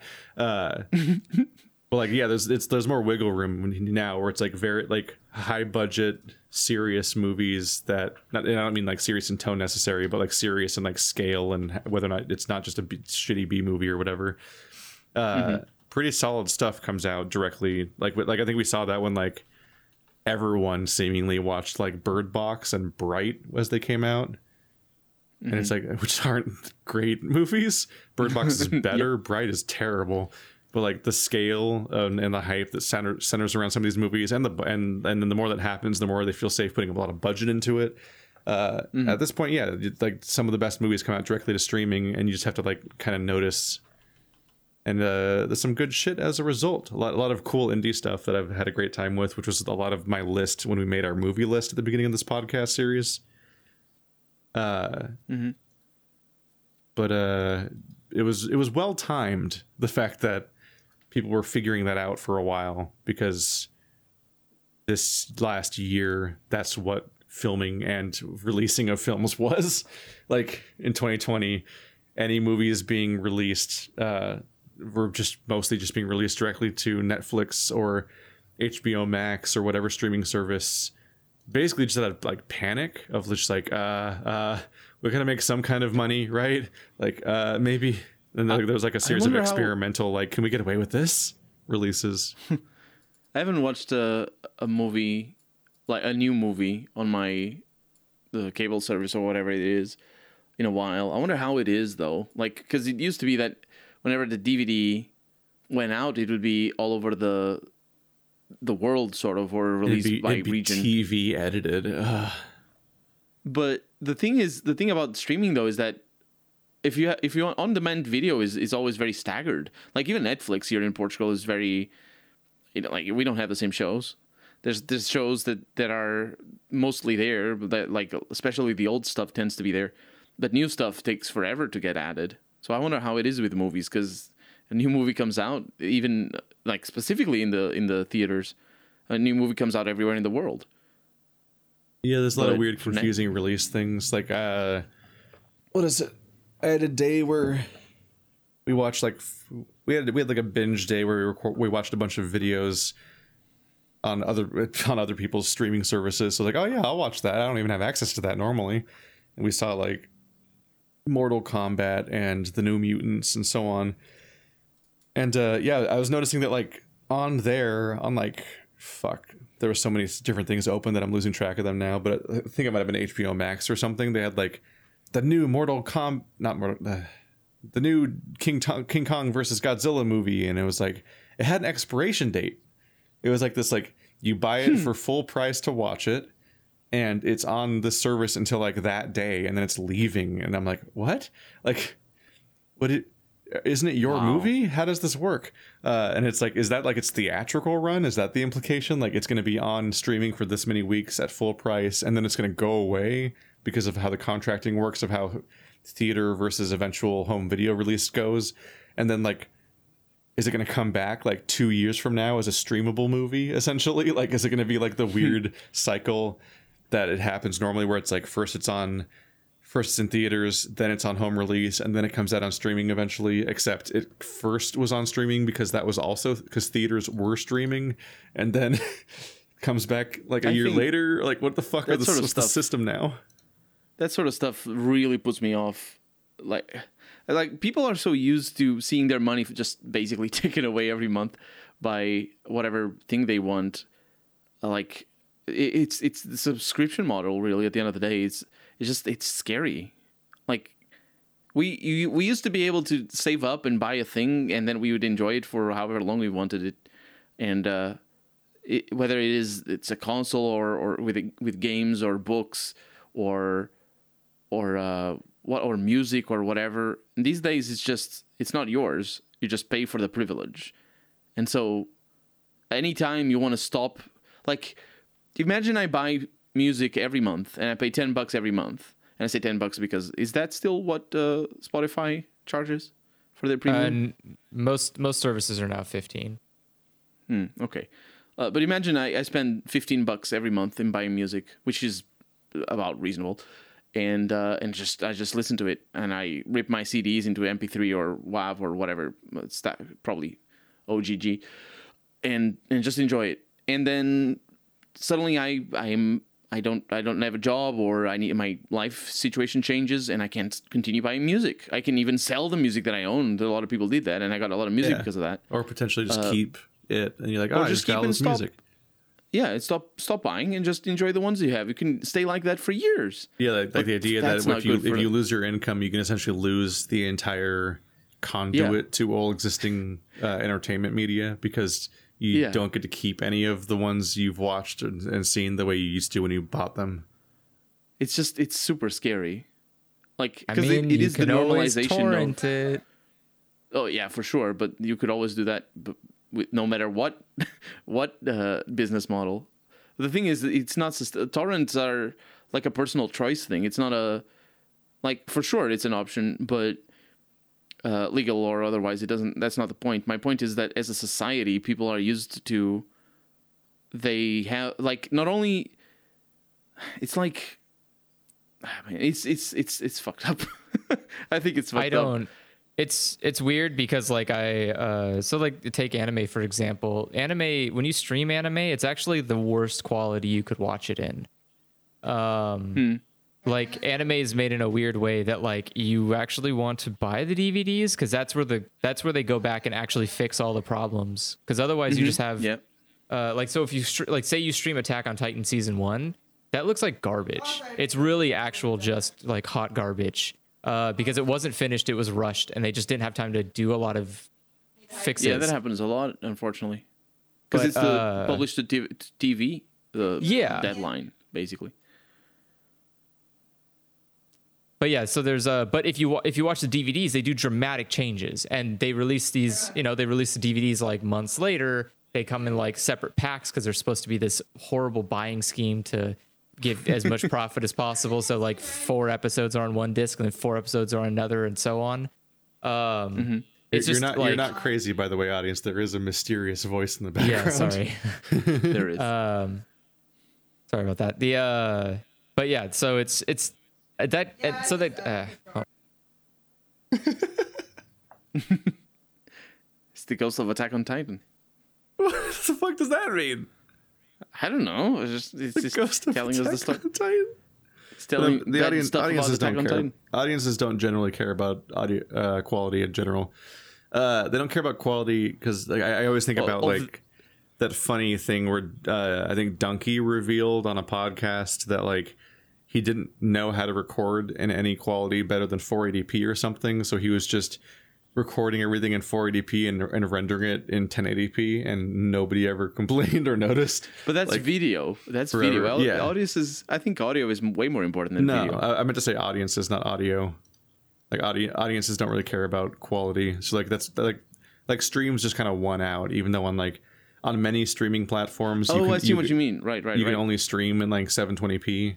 Even like in many cases, your screen, your TV is getting only 720p. Like, and I've known forever, like no one really cared because like you go to your fucking parents' house and like they don't even have their HD stuff plugged in correctly, or like they have like the HD, they have a giant HD TV they spent like $1,000 on or some bullshit, and it's set up in this giant entertainment center with a sound bar and all this other stuff, and they're using the fucking first 100 channels on cable instead of the like big numbers that are the HD versions of those channels. Like they're still watching the SD channels, and they're still watching DVDs and so on, despite having this massively expensive TV to like stretch out their low quality video they're watching all the time. And yeah, like I just uploaded 720p videos for a very long time because they're 1/4 of the video data of a 1080p video. And I needed to be able to render so many videos every day to keep up with like my schedule and so on until Vegas actually got updated to have GPU accelerated rendering so it'd go faster. And that's when I started doing 1080p 60 and so on, because I just literally could not render that much video and upload it with it, and also still have time to record and do other stuff on my computer in like the 24-hour cycle. Like that just didn't work. I'd have to have like a render farm or some bullshit. And like there's a lot of people do that. Oh, not on YouTube necessarily. When my whole channel went up in quality, no one said anything. No, you never got a single comment. No one even noticed that all my videos suddenly went up from 720 to 1080 one day. Like no one I'll cared. Be honest, I have so I don't use all my screens are 1080p, but I never maximize YouTube videos, and I watch everything on 480. I just watch all videos on 480p. Like half these people are watching stuff on their phones anyway, where they can't fucking tell the difference between 720 and 1080. Their phone's fucking 4 inches wide or less. Like, in fact, recording at a lower resolution. I mean, actually, if you played at a lower resolution, it could be better for people watching on their phone or on smaller screens because the text is bigger and the icons are bigger. But that's not usually that isn't a possibility because games just. I often like to scale up the text size or the UI size when I can. Oh, I do that as well. Yeah. It's one of the things I hate the most about playing classic PC games is that their interfaces will be fucking tiny. So tiny. And if you watch like anybody playing those games, they leave the interface tiny. And I'm like, no. Scale. You got to scale that shit up. That System Shock, that Thief, that other games, like you got to make those Morrowind. Got to make all those interfaces chunky again. They like, like a GameCube game and so on. Its interface is often a little much because they had to make it readable. It's much because of the TV with how blurry and small the screen was back then. So like you can go you can definitely go smaller than many console games were in the 480p era, but definitely not like you definitely do not just like launch into a PC game and then like your whole interface is a series of tiny bars and squares and like 10 pixels the fucking high at the end. The like exclusively in like the like if you had a picture frame, they'd be in the frame part of the picture. Like they're all thoroughly away from where your eyes are ever looking and you can't see it ever. It's like no, that's got to be fixed. I hate it when I can't fix that. Morrowind in particular is the one that comes to mind of just tiny little icons. Like this is unusable. It's a surprise that we can. I mean, it's not a surprise, but it's a blessing that we have that we can still play those games. Yeah, 20 or 30 years ago. Well, I'd turn up the UI size in World of Warcraft because World of Warcraft always tries to like oh, you've got a 1080p screen, it should be this resolution. I'm like, no, it shouldn't. Like it shouldn't. It wants to like, I don't want to fucking like get eye strain trying to read text in this game. It's like that's all the time. Yeah, I want to be able to see things. The point I was trying to make though is that like there should be an obvious understanding that streaming media is a quick ends to a means, but it's not supposed to be the actual best way to ingest media. It's just supposed to be like, it's just easier for me to get it this way. But if you're looking for quality, then you should always be buying the physical of something.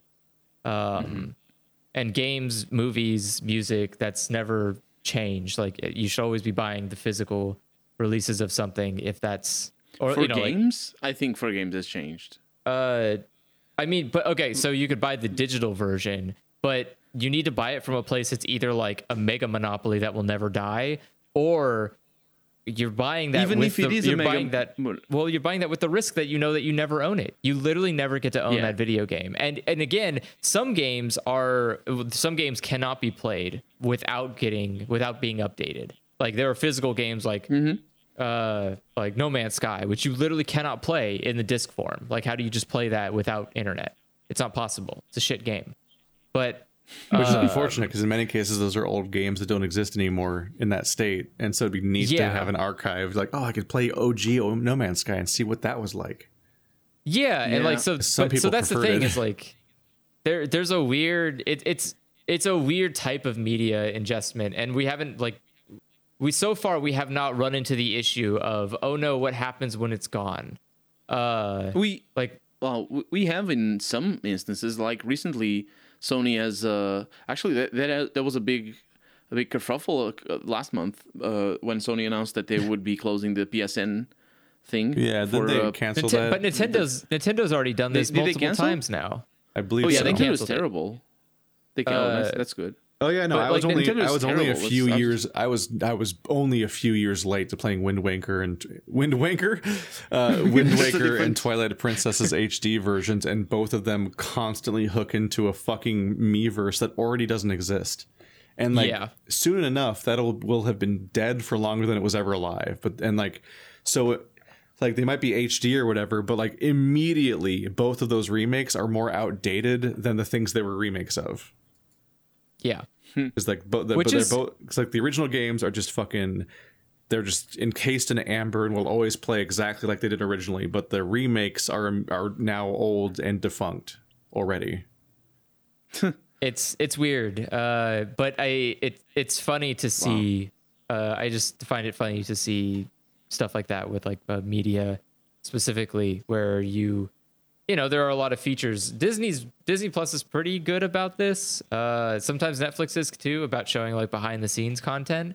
But there's like a lot of stuff you also just don't get access to ever. That is just, it's content that exists that is for you, but you can't watch it because it's not being streamed on the service that you're watching it from. Like so like a good example is every Disney movie has a behind the scenes thing. Like for the animation, shows you like, oh, this is what we did. This is the concept art, blah, blah, blah. But like, you have to hope that the streaming service shows that stuff, because otherwise, I think you'll never see that. Like, that's just content you'll never see. I think from a preservation, like I say this, and while I majored in archaeology, I'm not a particularly I'm not particularly preoccupied with preservation as a principle. Rather, as a concept, is very important. Obviously, we need to preserve things that we have and that are important to us as a society. But as a like, when it comes to a movie, like whatever movie it is from Disney or whatever, using your example, I think it's very important to preserve it because it's so important to so many people and obviously was influential for art. And 100 years or 200 years or 1,000 years in the future, having access to that sort of information is going to allow people to have a better understanding of where we come from as a society and where the medium comes from and all that sort of stuff. Man, we squandered our growth potential. Yeah, that's kind of true. You know what? I'm actually not. I'm kind of opposed to like physical media. Let's get rid of it. I don't think we should have any historical records. I just had to say, we both fucking major in these things, and we're like, you know what we should be? Let's Players. Instead of we could have been having a fucking channel with, like Dr. Mike and Legal. It's like a geologist and an archaeologist react to Breath of the Wild. No, that's not accurate. Blah, blah, blah, blah. Those do great. That. Those videos do great. Yeah, those do great. You're not clickbaiting it right. It has to be a React video. I complain about the plastic skeletons every chance. Yeah, but that's just an rando thing. That's in the middle. You're making a Let's Play still. So it's like fucking Corridor Digital and like the Rocket Jump people or whatever amalgamation is in that thing, or they're like, animators react to the new Godzilla movie and so on. Like those do great. I wonder if there's a channel that's dedicated to an IT professional reacting to like fake computers. Oh, there absolutely. Is, it's that channel. Or there's like Real Hacker reacts to, or like but I mean like Real Inmate and Real Guard react to Orange is the New Black like, and so on. Like I'm talking about the computer systems in Mr. Robot. Yeah, not like that though, because like Mr. Robot's a bad example. It's trying to be realistic. Yes. I'm talking about like fake computers, you know, like when an Xbox prints a text document. Or like true back crime to drama that was. Yeah, or like back. No, because again, that's real. That's like pretending to be real. Or like CSI really is supposed to take place in. Well, yeah, but it's supposed to take place in reality. But I'm talking about stuff that doesn't, like fantasy or sci-fi, you mean like those bullshit. kind of computers. Yeah, I really got a kick out of. I was watching New Mutants. The operating system for Aliens is a DOS-based operating system. Yeah, really? Fucking, you're gonna run an entire like space empire on DOS? How the fuck do you even send files? It doesn't have that functionality. Like what? Like what does even send mean? I don't. Well, I mean, like it doesn't have it's. I know. No, it's so basic. Yeah, it's like how do you send a picture in a non-GUI setting? You can't. Like that doesn't work like that. So like DOS couldn't. It would have to relay ANSI. You would have to, or you'd have to do like then that would be Linux, not DOS, because Linux can do pictures, but DOS cannot, and it's a DOS-based operating system. So like, this is a terrible idea. How do you view anything? Like, but honestly though, I feel that the problem with those channels is that either they're really focused, like for example, Legal does that every once in a while. They're just boring. Yeah, that's just boring channels. Unless the channel focuses on like Legal does with just legal issues, and then every once in a while it goes in, this movie over here, isn't it bollocks? Let's go back to talking about politics.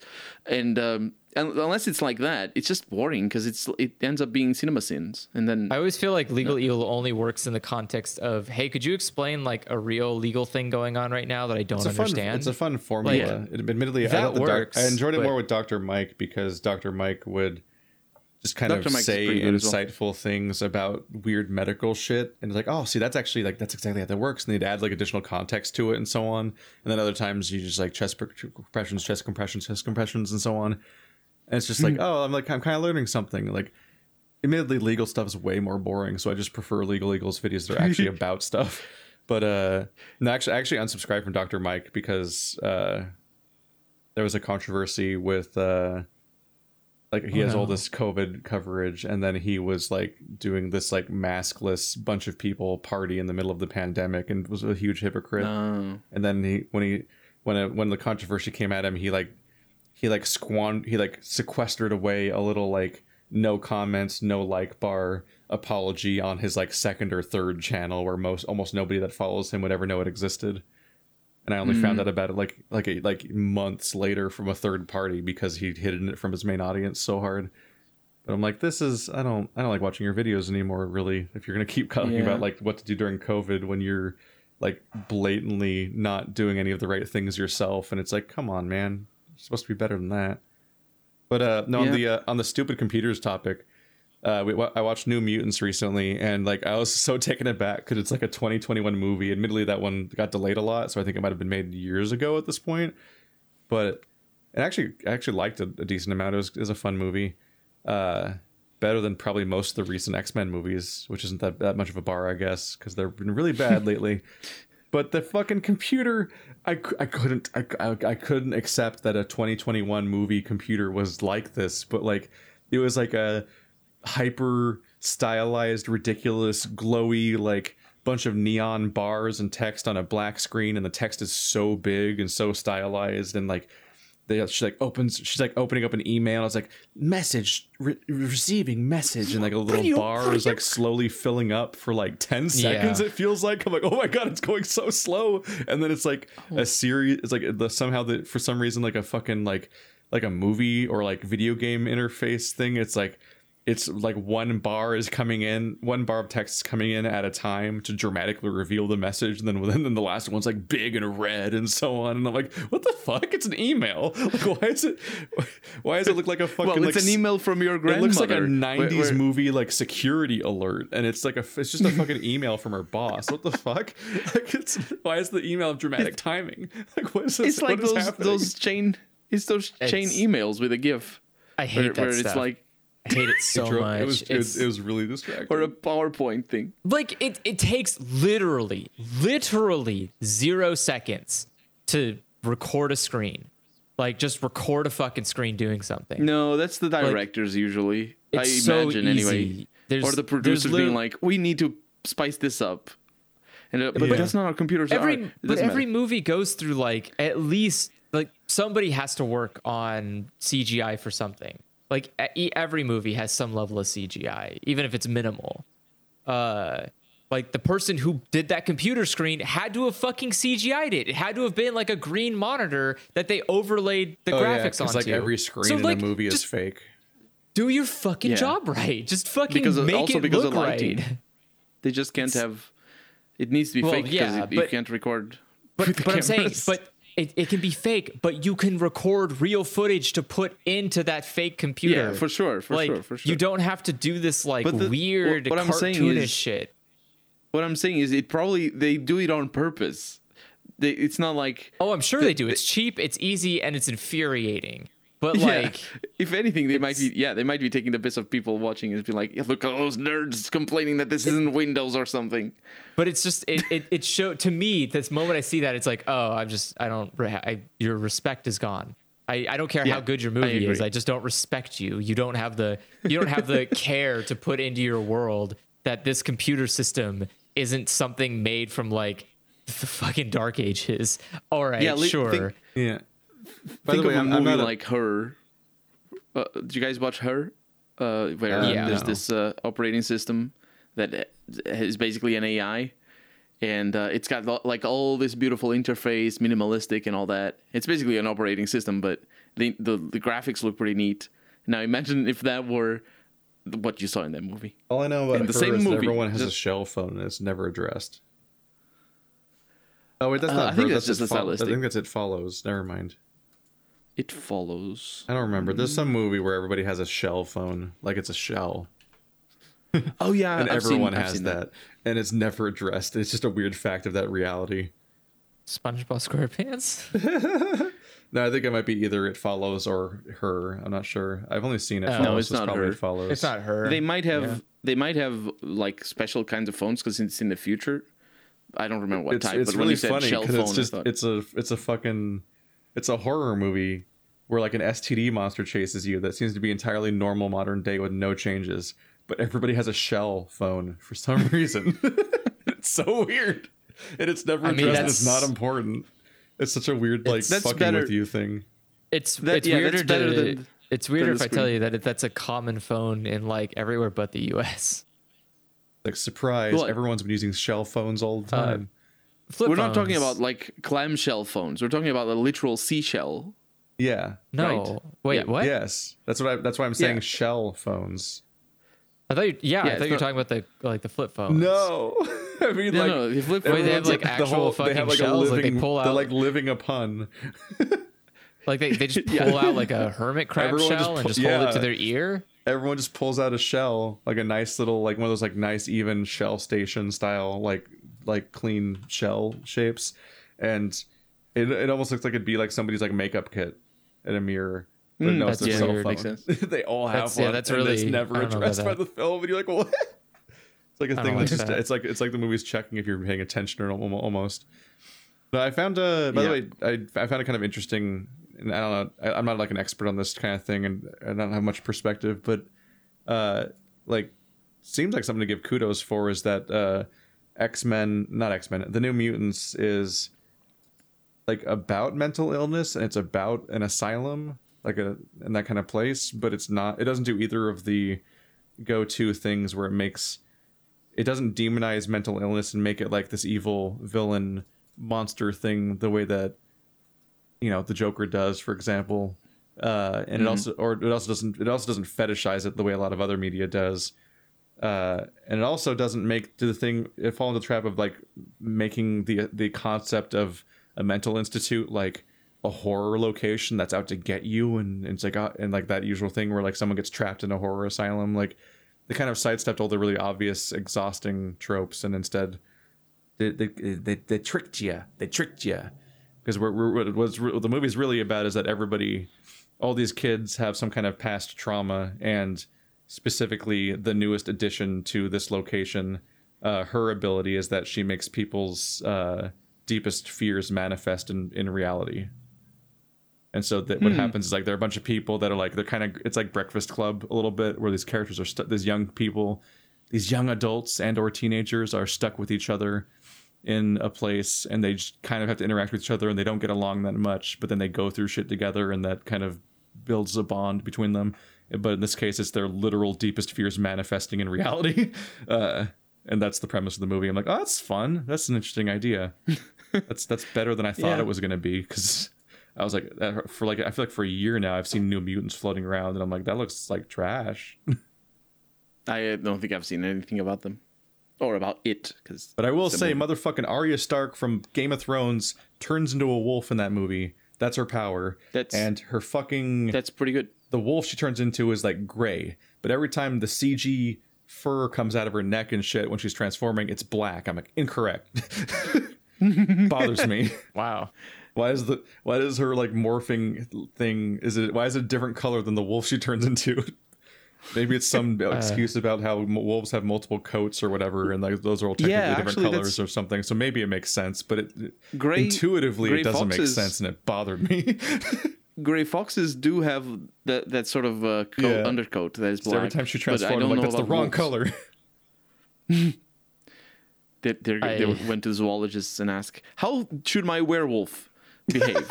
I'm pretty sure they just didn't know. There's somebody else who worked on the animation side who didn't know that it was supposed to be gray, and they just messed up. And or maybe you ain't gonna pay to fix that. That's too expensive.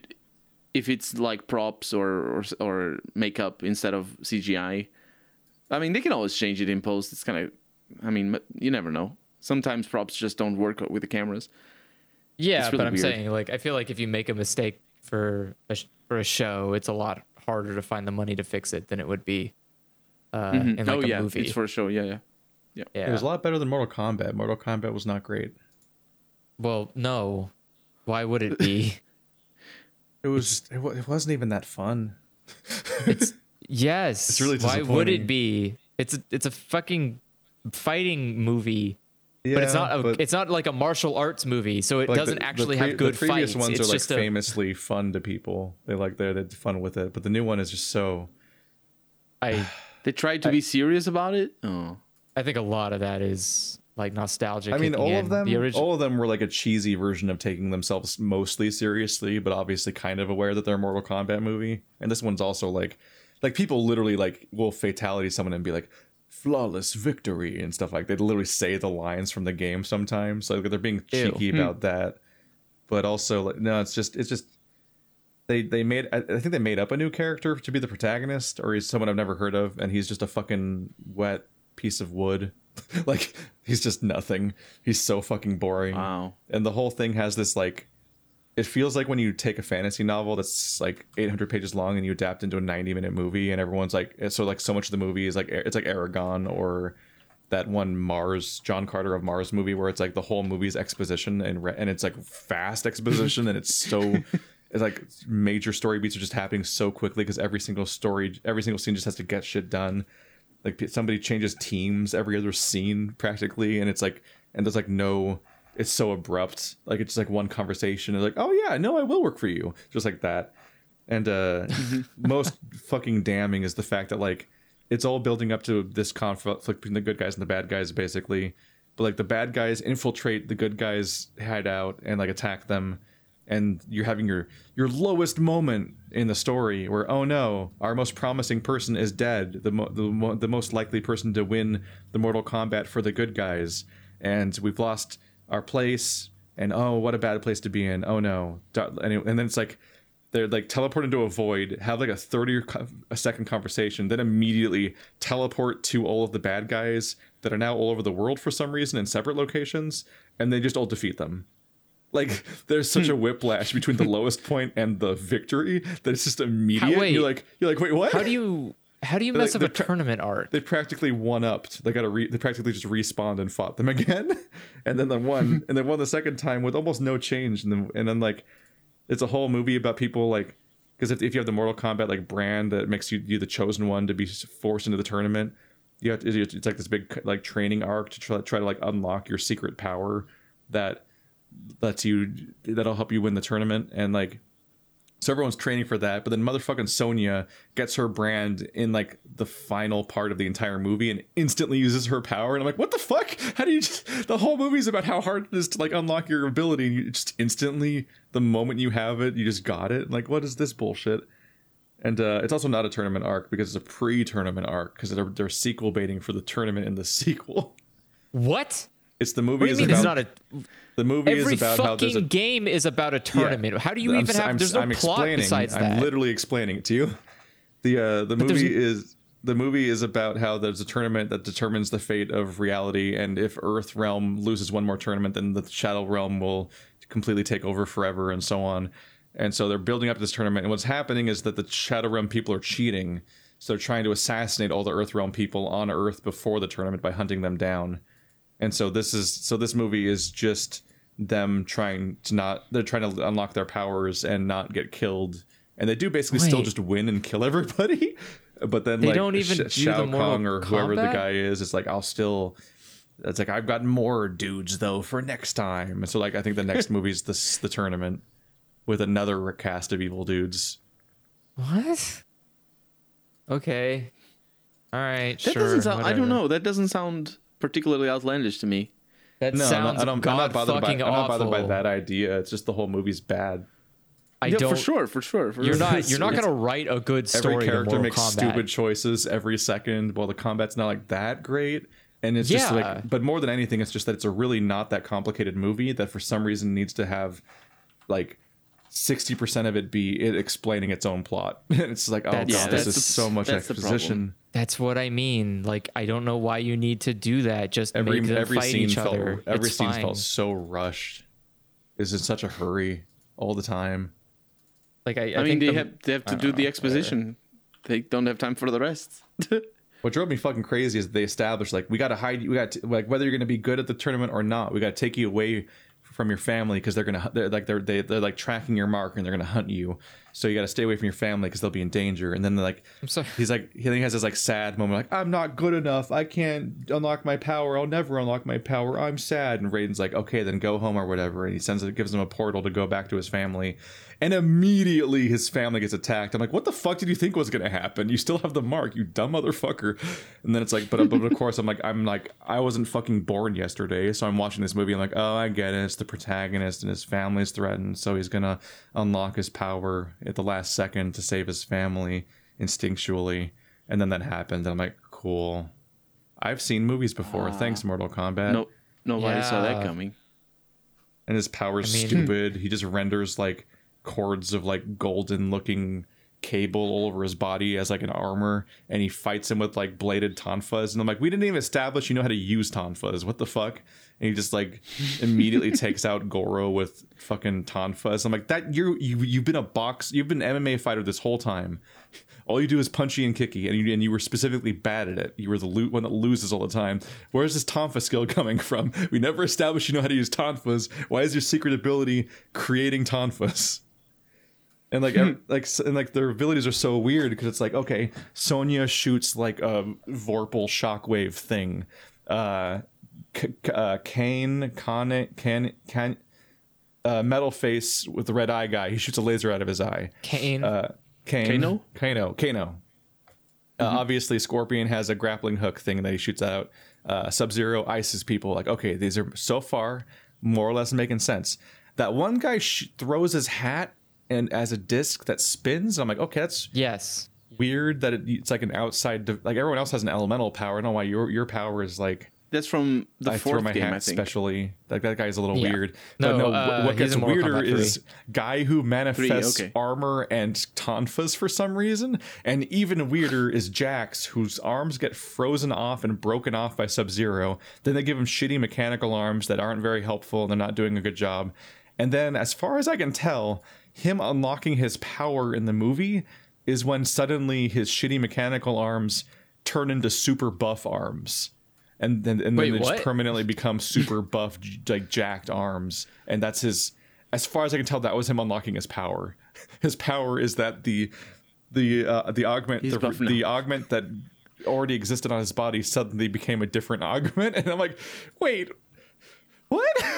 What are the rules behind these brand powers? Because like I thought I had it down when it was like, here's the ice guy and here's the fire guy and here's the laser guy and the Vorpal shockwave person, but now I'm really confused.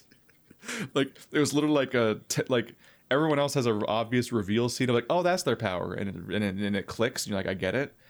But like literally 10 minutes after Jax's power unlocked, we were like, wait, was Jax's power that his arms got buff? and everyone's like, yeah.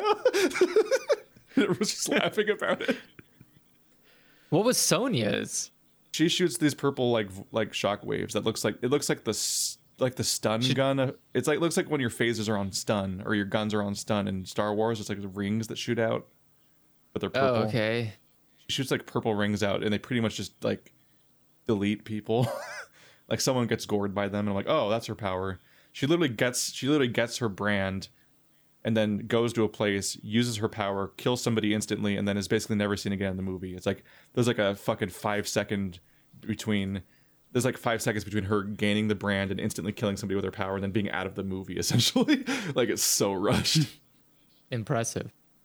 That movie's in such a hurry. Yeah, I wouldn't expect much of a Mortal Kombat movie, but wow.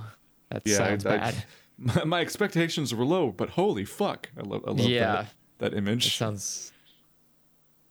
Anyway, guys, terrible. This has been Dialogue Choices. It's time. We need to wrap up for a variety of reasons, really. Yeah. You can send your questions to dialoguechoicespodcast@gmail.com and we'll answer them next time. There are a couple of them, but not that many of them. So get them in quick. Yep. Get on with it. See ya. Bye. Bye.